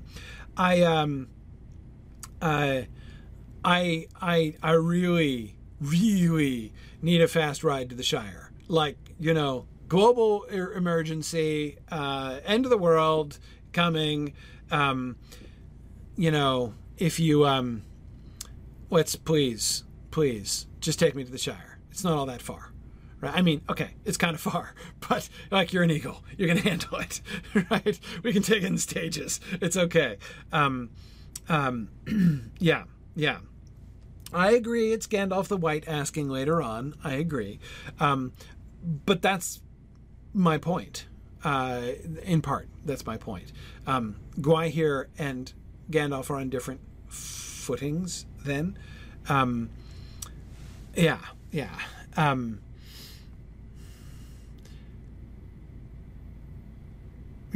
So, exactly, Brandon, the tidings are the things that he observed. Like all the tidings that he's come to send is like, yeah, I came to tell you, like, hither and Gollum escaped, Black Rider's going hither and thither, that's the news, right?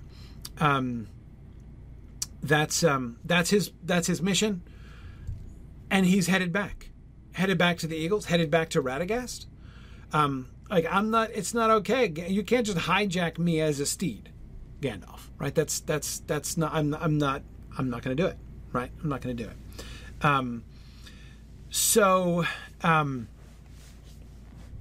Interesting the limitations of that. Now,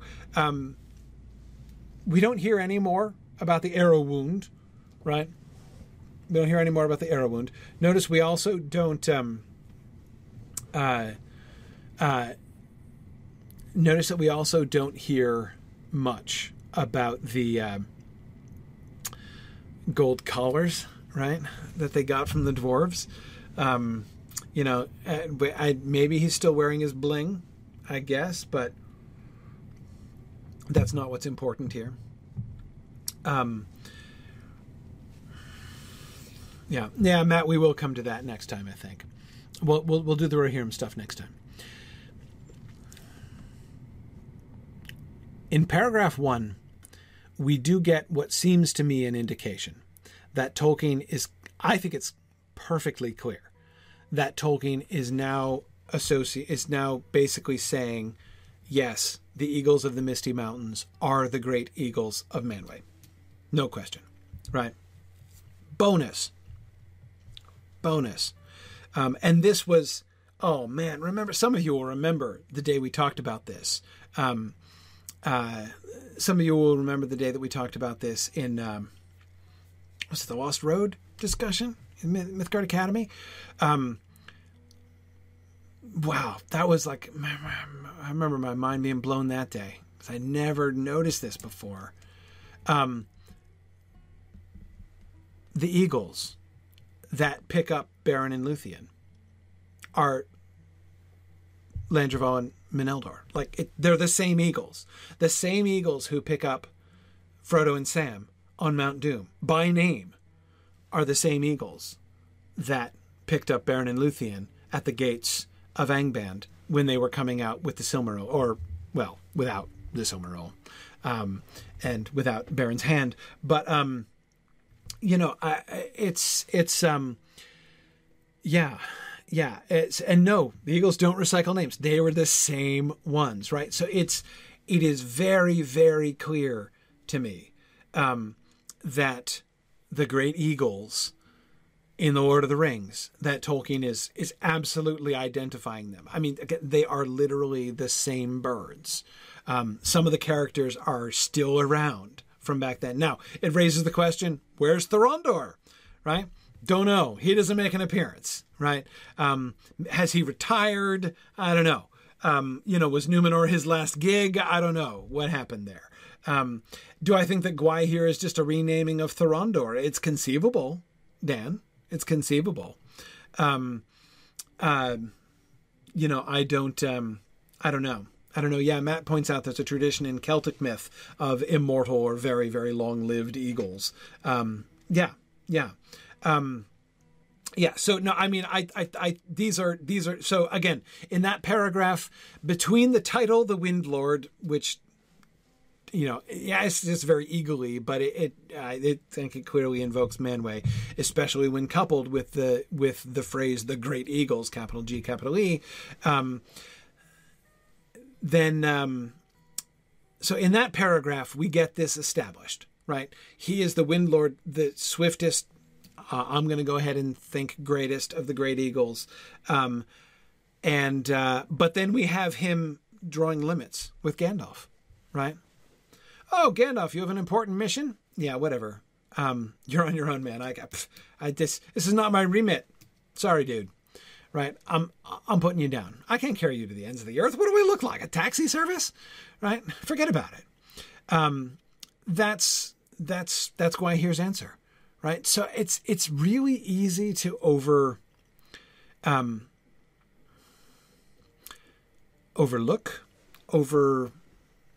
That's what I mean. To overstate the link between Gwaihir and Gandalf. It's not yet. They don't have it yet, right? Gwaihir doesn't work for Gandalf.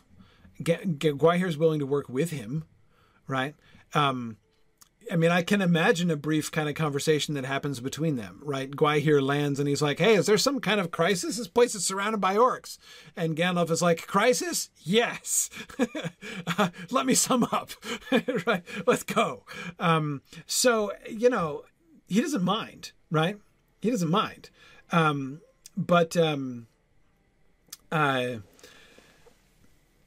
But he, that is, Gwaihir doesn't seem to mind helping Gandalf to escape. But yeah, Wolfhound, exactly. They are condescending. He's condescending to do this. He's got stuff to do. He has a job. Okay. And he's willing to work with Radagast. This, I think, reflects well upon Radagast. I really do. I think the fact that Gwaihir is involved at all, that he came to bring tidings, I was sent to bear tidings. I mean, that's a humble statement by Gwaihir, right? He's like, I'm a messenger here, right? I was sent by somebody else. Radagast sent me to bear tidings, but not burdens, right? I can't, your problem just isn't my, oops. Your problem is not my, I accidentally undid it there. Hang on, sir.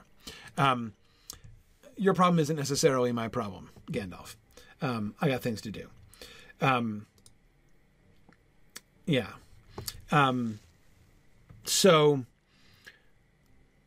Yeah, Brandon says Saruman doesn't even seem to notice that he lives next to the Great Eagles, but of course, as Kurtzimus points out, he also seemed to forget that he lived right next to Treebeard too.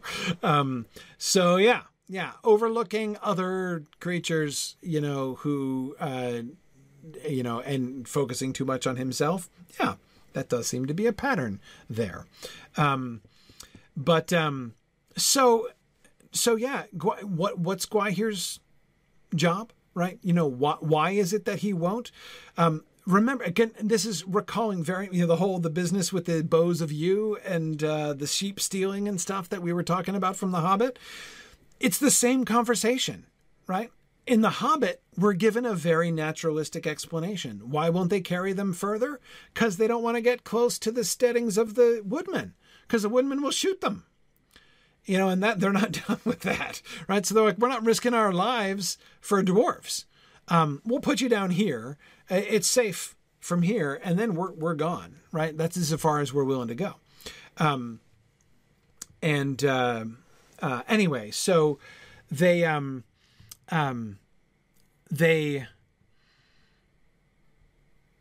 that same conversation, except instead of giving that naturalistic explanation, we will not go any further than this, because if we do, the people with bows will shoot us.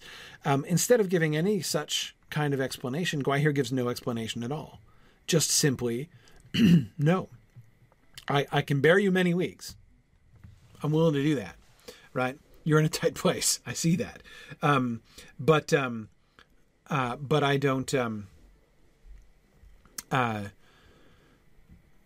can't bear you to the ends of the earth. And even the hobbitry in that, even the snarkiness of that statement, it suggests he's being kind of playful with Gandalf, right? In general, snarky comments like that are a good sign of friendship. But still, he means it, right? He's not going to carry him to the ends of the earth.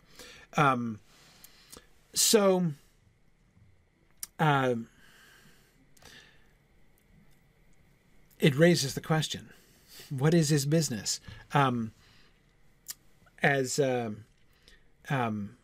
see, somebody was asking, I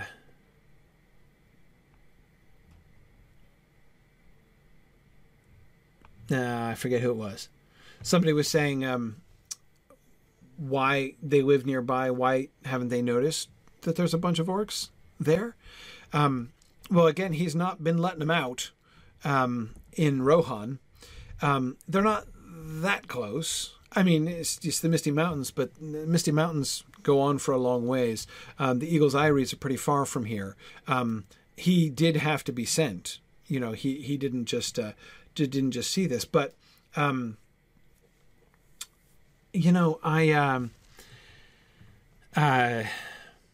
and yeah, absolutely, Wolfhound. This is clearly Providence again. It's a eucatastrophe. It's a eucatastrophe for Gandalf. Gwaihir wasn't looking for Gandalf. He didn't come here expecting to rescue Gandalf.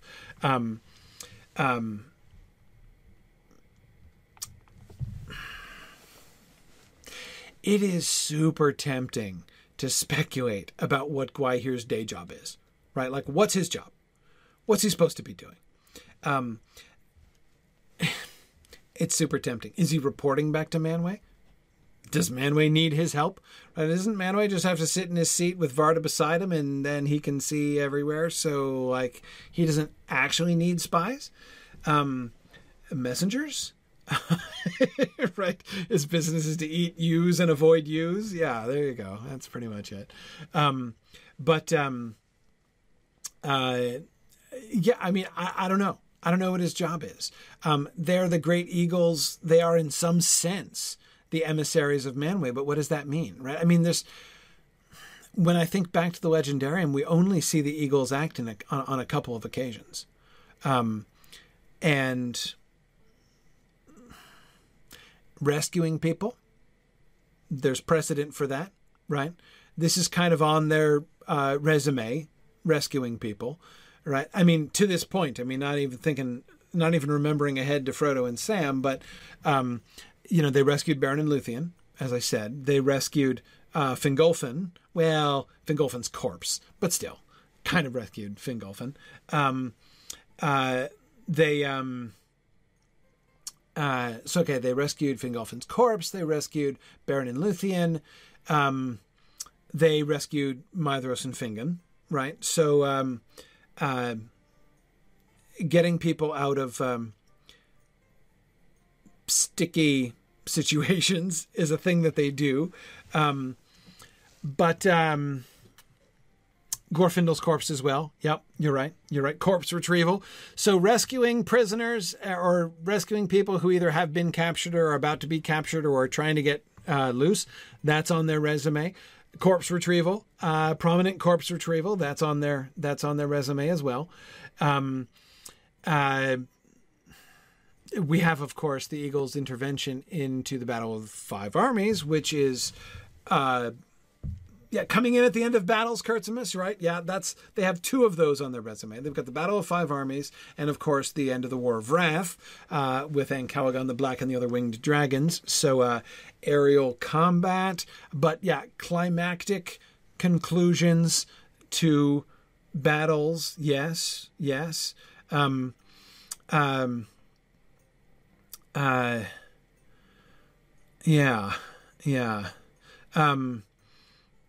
the battle before the Black Gates. Yeah, no, I was thinking up to this time, Turambar. But sure, we will see them carry on doing those two things. That's pretty much it, right? That's pretty much the. I mean, think about it. It's all they've ever done. Intervene dramatically at the end of battles, rescue folks, and corpse retrieval. I think it's it.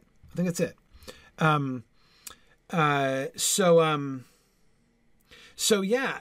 Oh, okay, Brandon. Good point. Numenor. Good point. Well, yeah. See, the eagles of the Lords of the West are upon us. Those were like clouds. I don't think those were literally eagles.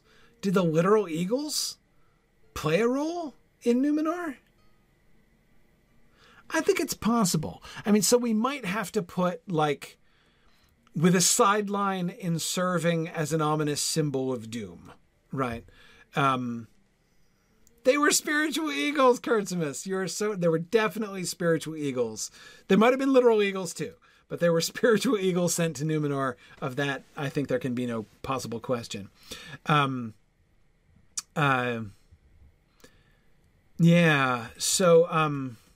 they will announce the victory to the people in Minas Tirith, Zeph, and I think that's actually the weirdest thing the Eagles ever do. I can't wait to get there. It'll be a little while, but when we get there, that's going to be a lot of fun because that is super uncharacteristic Eagle behavior.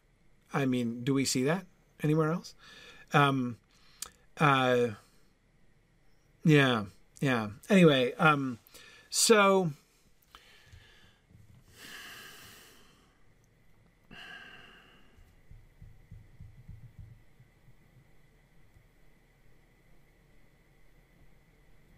Yeah, exactly. The JJ, the passage you just quoted from the Akalabeth is that's where it's clearly a great cloud in the shape of an eagle. Yeah, like there are clearly spiritual eagles sent to Numenor. Yeah. Okay. So. Yeah. It is time for the field trip.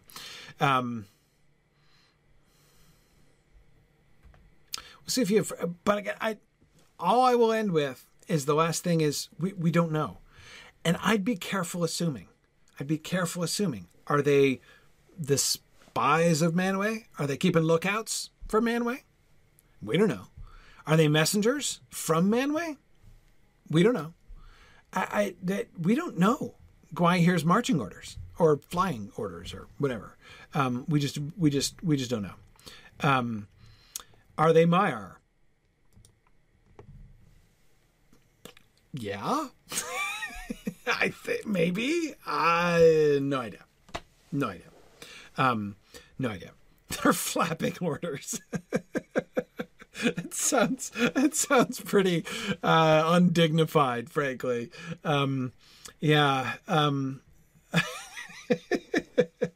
But But anyhow, okay. So just keep this in mind. We'll see Gwaihir again, of course, and we'll get more data, both about Gwaihir in particular, especially about Gwaihir in particular, but also about the Great Eagles in general.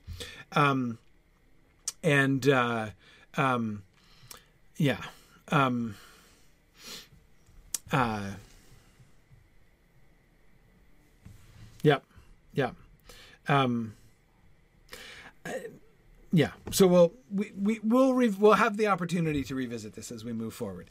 Next time we will start with. So we didn't quite do 2 slides, but we did a good slide and a half, like a solid slide and a half there tonight. Maybe 1.75. I'm not sure I'd go past 1.6 slides, but anyway, there we go. So we'll come back to both the question of the Rohirrim and the tribute to Mordor, and interestingly, the question of Gwaihir's information on this subject. So we'll get there next time. So I'm going to say good night to everybody on Twitter. Thanks for joining me. Thanks for your comments there this evening. And we will move to the field trip. So feel free to join us at twitch.tv/SignumU.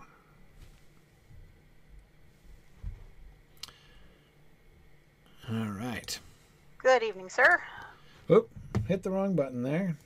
Oh, no. Got rid of the window instead of maximizing it. Okay, there we go.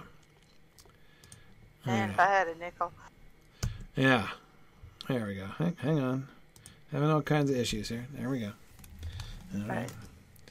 Gotta move my phone out of the way. All right, here we are. Okay. All right. And I can now... So we're headed back out to Hultvis. Yep. I can now milestone there like a boss. All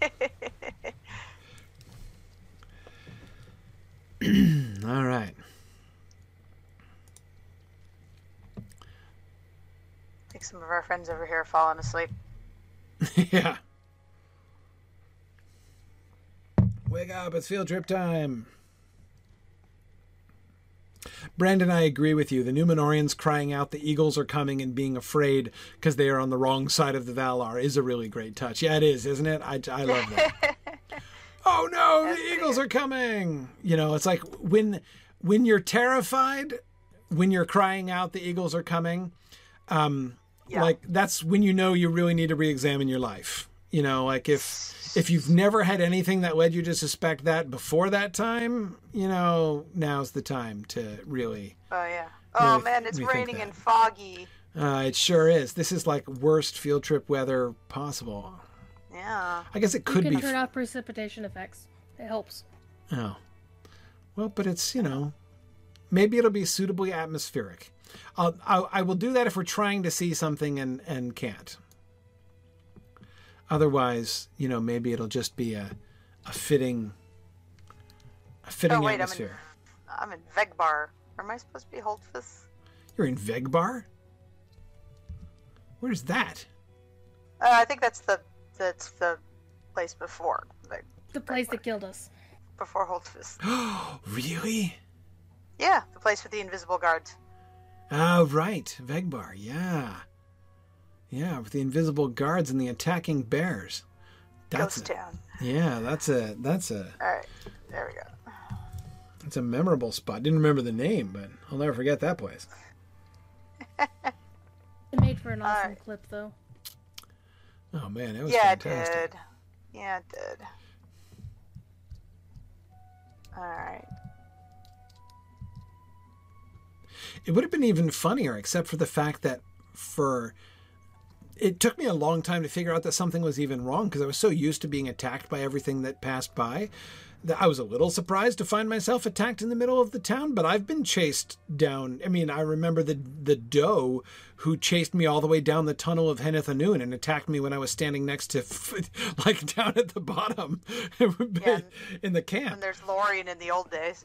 Right, exactly. So, you know, like, you know, at first I was just like, oh, look, I seem to be, like, bears seem to have followed me into town. How strange. And I didn't even notice that, A, they were the guards of the town, and B, there were then, like, invisible wielders of flying axes that were attacking us. But I mean, it's pretty cool visual, though. I mean, it was cool.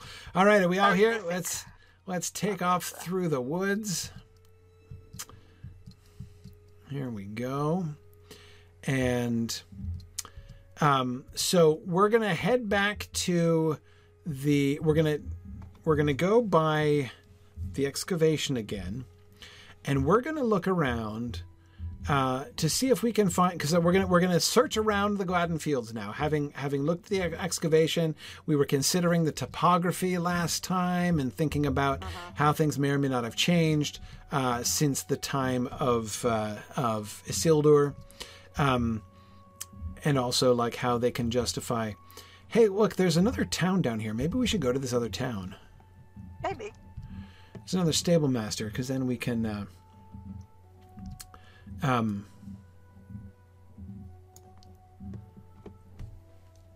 it's kind of nice to not have everything careening out of the landscape, hunting us. Just the odd warg.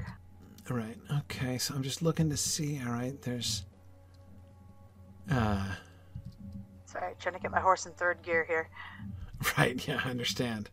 That's why I'm riding the old-fashioned horse. God, that's a stump. I thought for a second that was a tower down there. It's just a very large stump. Is that a tower? No, it's a stump. Is that a tower? No, it's a stump.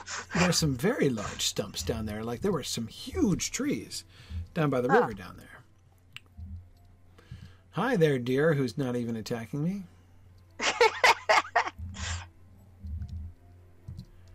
Don't get cocky, kid. Okay. Let's see. We're getting close now. Is this where we descended and swam out last time, isn't it? Yeah, I believe so. Yeah, this is the swine place, right, where all the Yes. pigs are swimming around. Okay. All right. So, all right. Now those fires we were looking at were up over here somewhere, weren't they? Weren't we looking across the river at the fires? Or were we looking up to the north? Maybe we were looking up to the north. Well, let's just see this town down here, because if we can quick ride down to here, then it'd be a little bit simpler. Then we wouldn't have to just ride out from Holdfist every time. I love fords.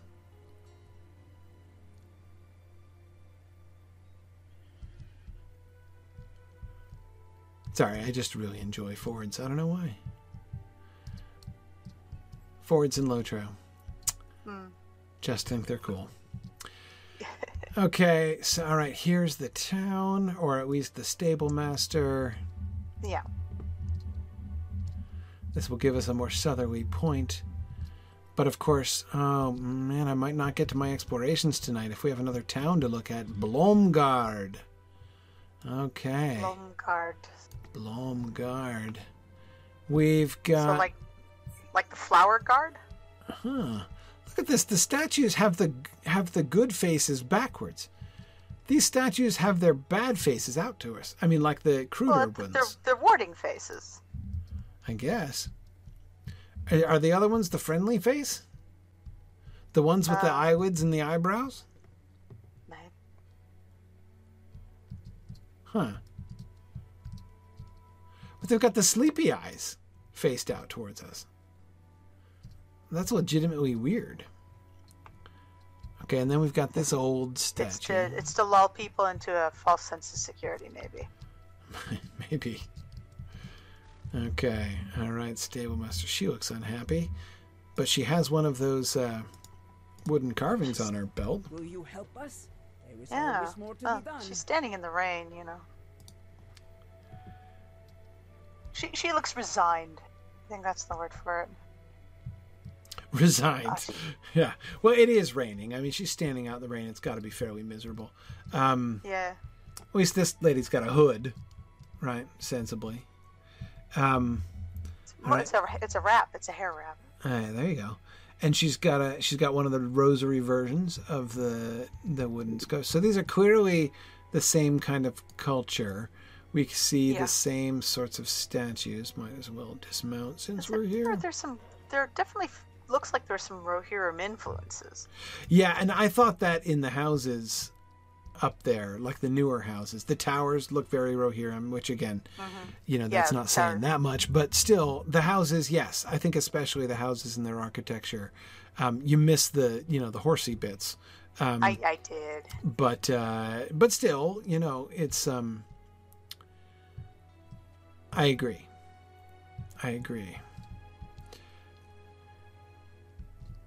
Huh? Scrap of paper. Perk parchment. Yeah. Oh, it's a poem. When cold wind wails and fir tree creaks, through the gloom of night he sneaks, o'er wooden wall and rooftops thatched, unlocked window gate unlatched. Oh, it's a Gollum poem? Yeah, sure sounds like it. Wow. Like he's the regional boogeyman or something? Yeah. Well, I mean, you only have to find one or two cradles to build a substantial amount of regional notoriety, I would think. Yeah. That kind of word gets around. Yeah, no, like 100 years from now, their parents are telling their children to be nice, or the sneaker will eat you up. Absolutely.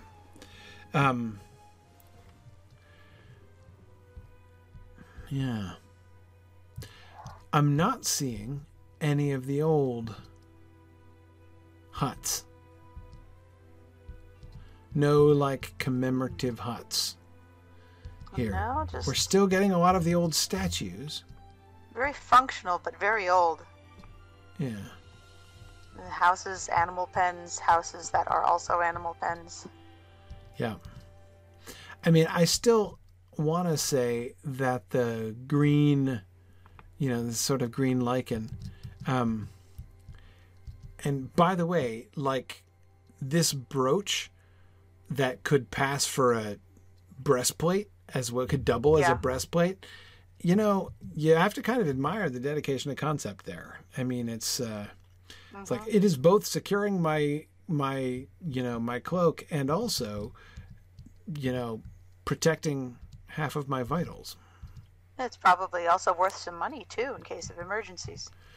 Yeah, probably that much metal. Well, if the houses weren't evidence to the contrary, I'd say the big metal dealies on them are very similar to what we saw on Vikings from Denmark who carried their treasures with them.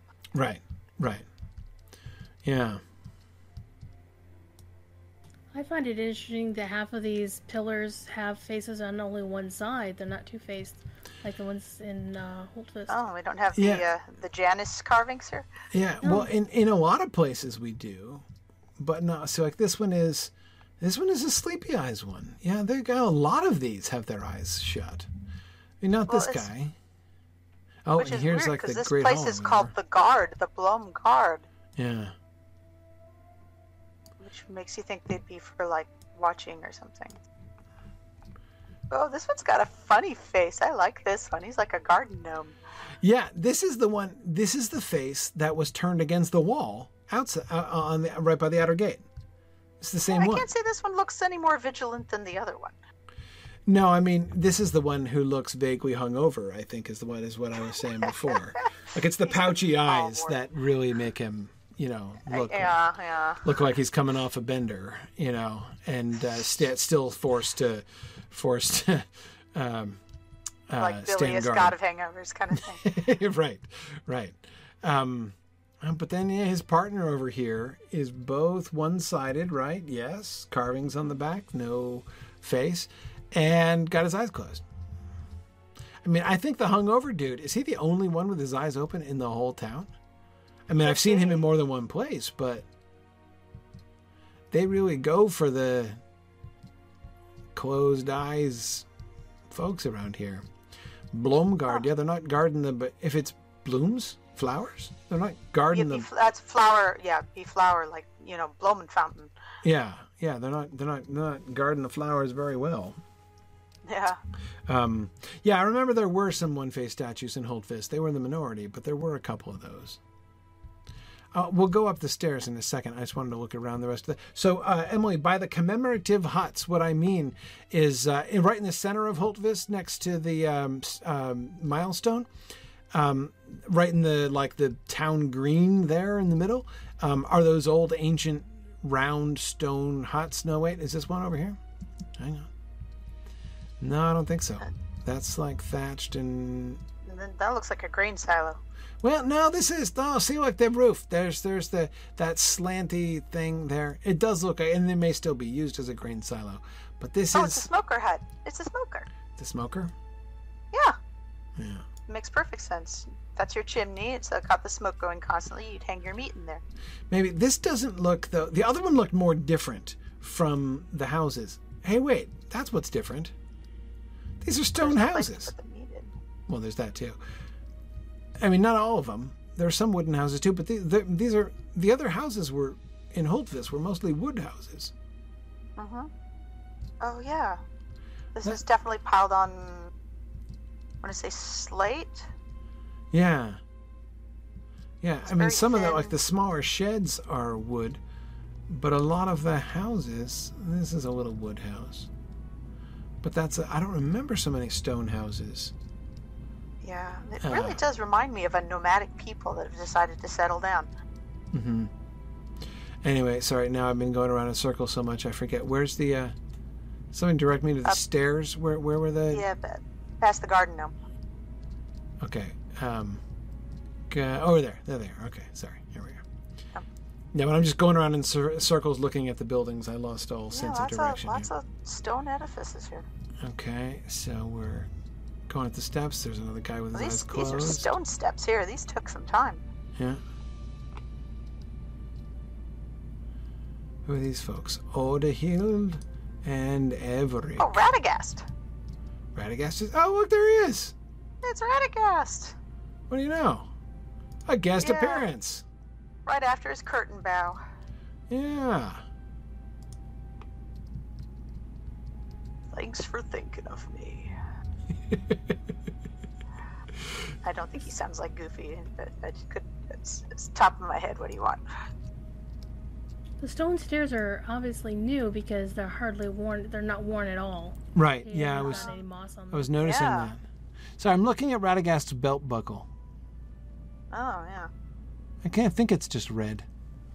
I couldn't tell if there was a design on it, but I don't think there is.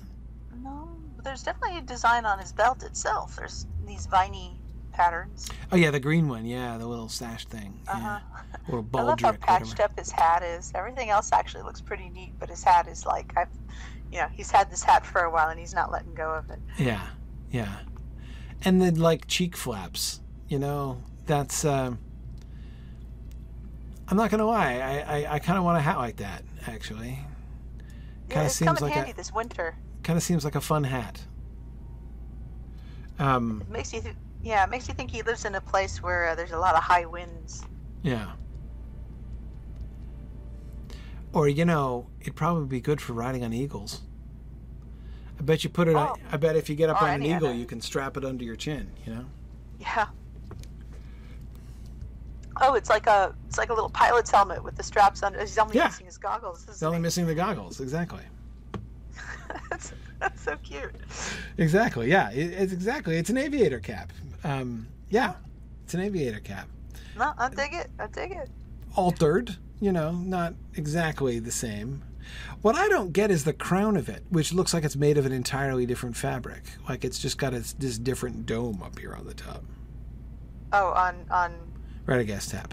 Hat. Radagast hat. It looks like there's leather on the outside, and then he has like a soft floppy crown that goes on top. Yeah, it's highly personalized. Highly personalized.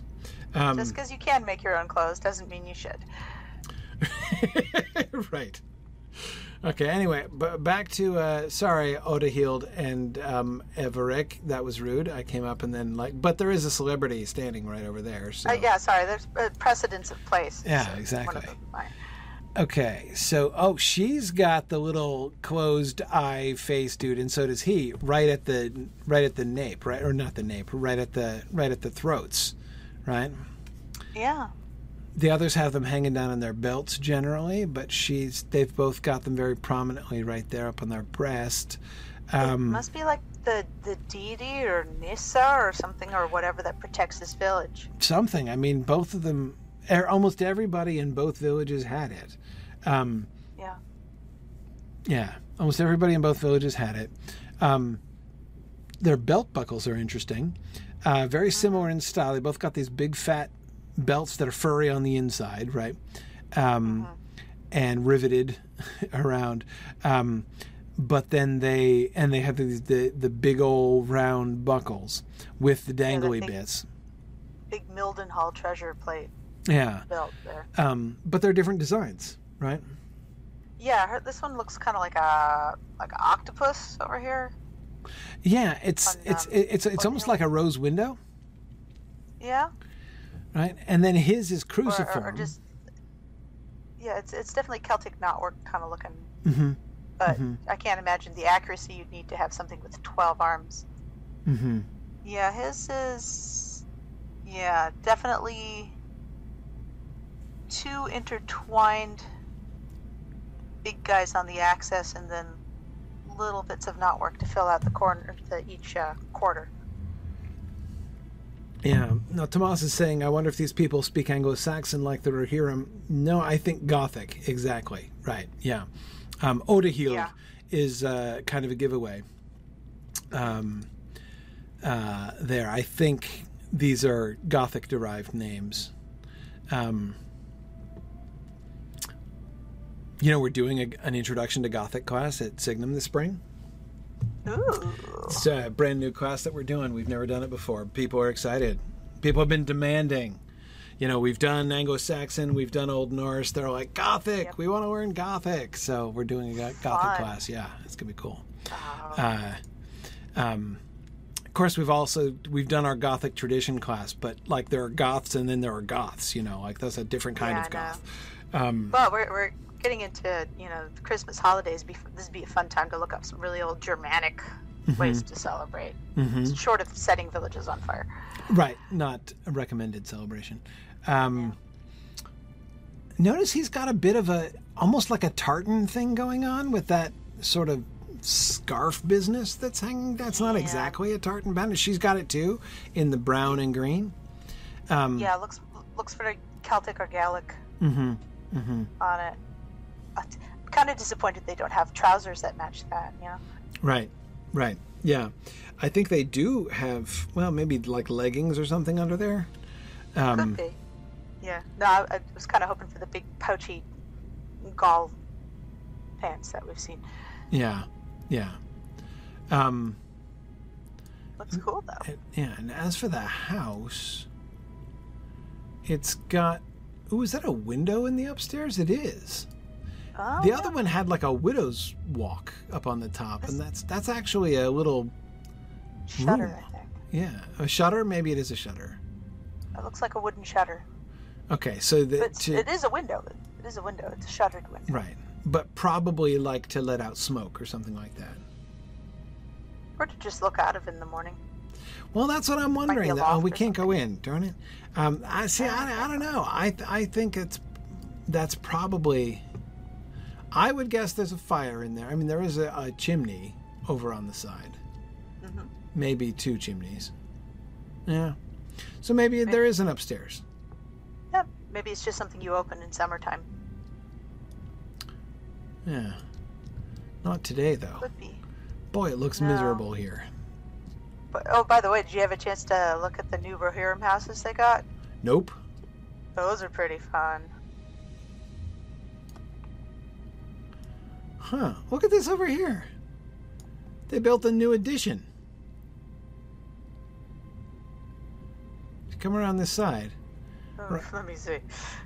Look at this is the only building without lichen on it in the whole town. Oh, yeah. This is relatively new wood. This is totally new. It's got shingles on top. Yeah, exactly. Slate shingles instead of the thatch. the beams Built an indoor around outhouse. around the yeah. I mean, maybe they exactly they needed they needed a little modernization right in their facilities or something. Built a little extension. Or their oldest boy still can't get a job in this economy. Right. Yeah. It could be an in-laws apartment, I suppose. But- There's another shuttered window right next to it, up above. It's almost like a barn door. Like that's where you'd like bring in bales of hay or something. Oh, right. Yeah, up there on with those beams Yeah. sticking out. Yeah. And there's a pulley. Although I Yeah, wouldn't just trust like my weight just to those like beams. hay. A hay Oh window. yeah, it is a pulley. Yeah. Yeah. So yeah, I guess it is a hay window then. It could be a sauna, Nancy. That would be culturally appropriate. I like this little there's hatch. Is this nothing- like a there's root no- cellar down here? Maybe there's nothing. Oh yeah. Definitely a root cellar. There's nothing indicate a chimney on top though if it was a sauna. Oh, right up the little building. Yeah. Yeah, that's another thing you'd need good ventilation on.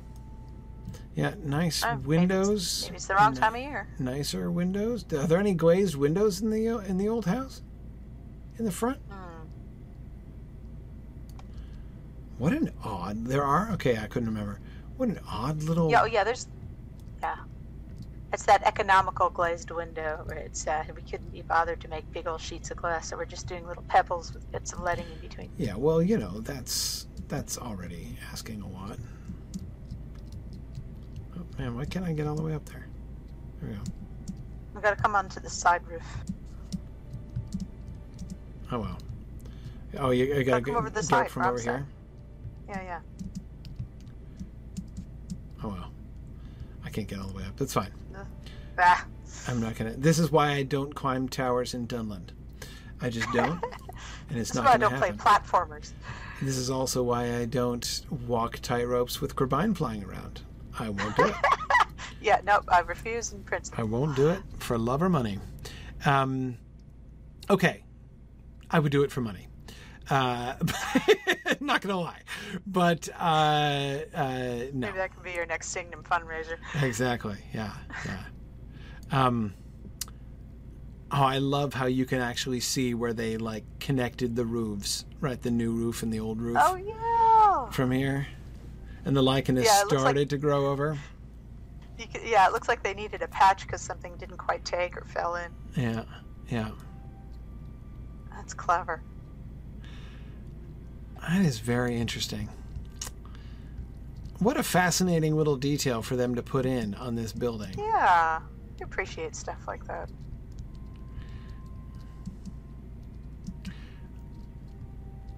And yes, there is the window in the front.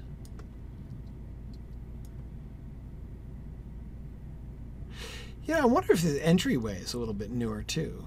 No, maybe not. I mean, it's got the lichen at least all over the beams.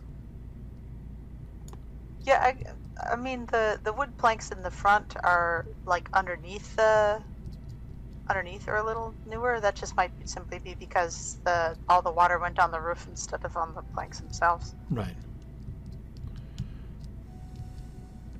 Yeah, it makes me wonder if we're gonna find anything over here.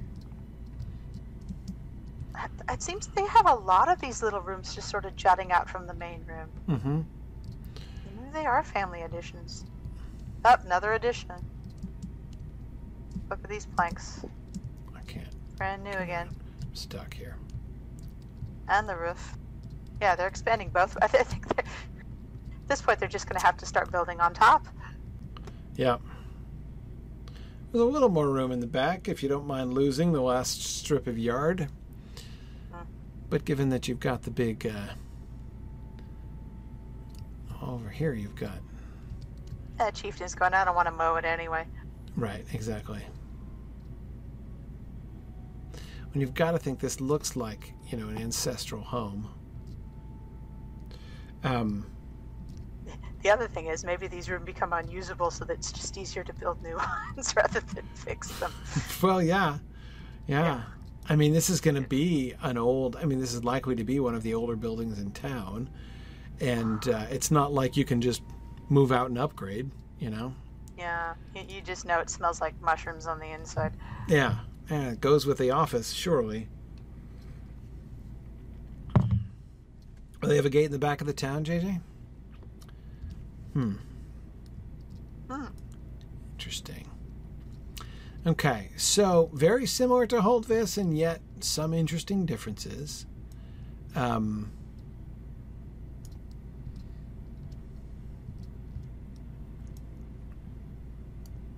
Radagast visiting. That's very nice. Okay. Ooh, nice clay oven. And what's this town? Oh, right. Blomgard. Right. Okay. Okay. Is Lyreland a place where we can go? Let me see. Well, it's getting late anyway. Okay, well, we'll resume our search of the Gladden Fields next time, but now we can go to Holtvis and then swift travel down to here and just take off straight across the river. I think that'll be better. Okay, good. Well, all right, so we didn't get to our objective, but our search was not in vain. We found another cool town. Yep.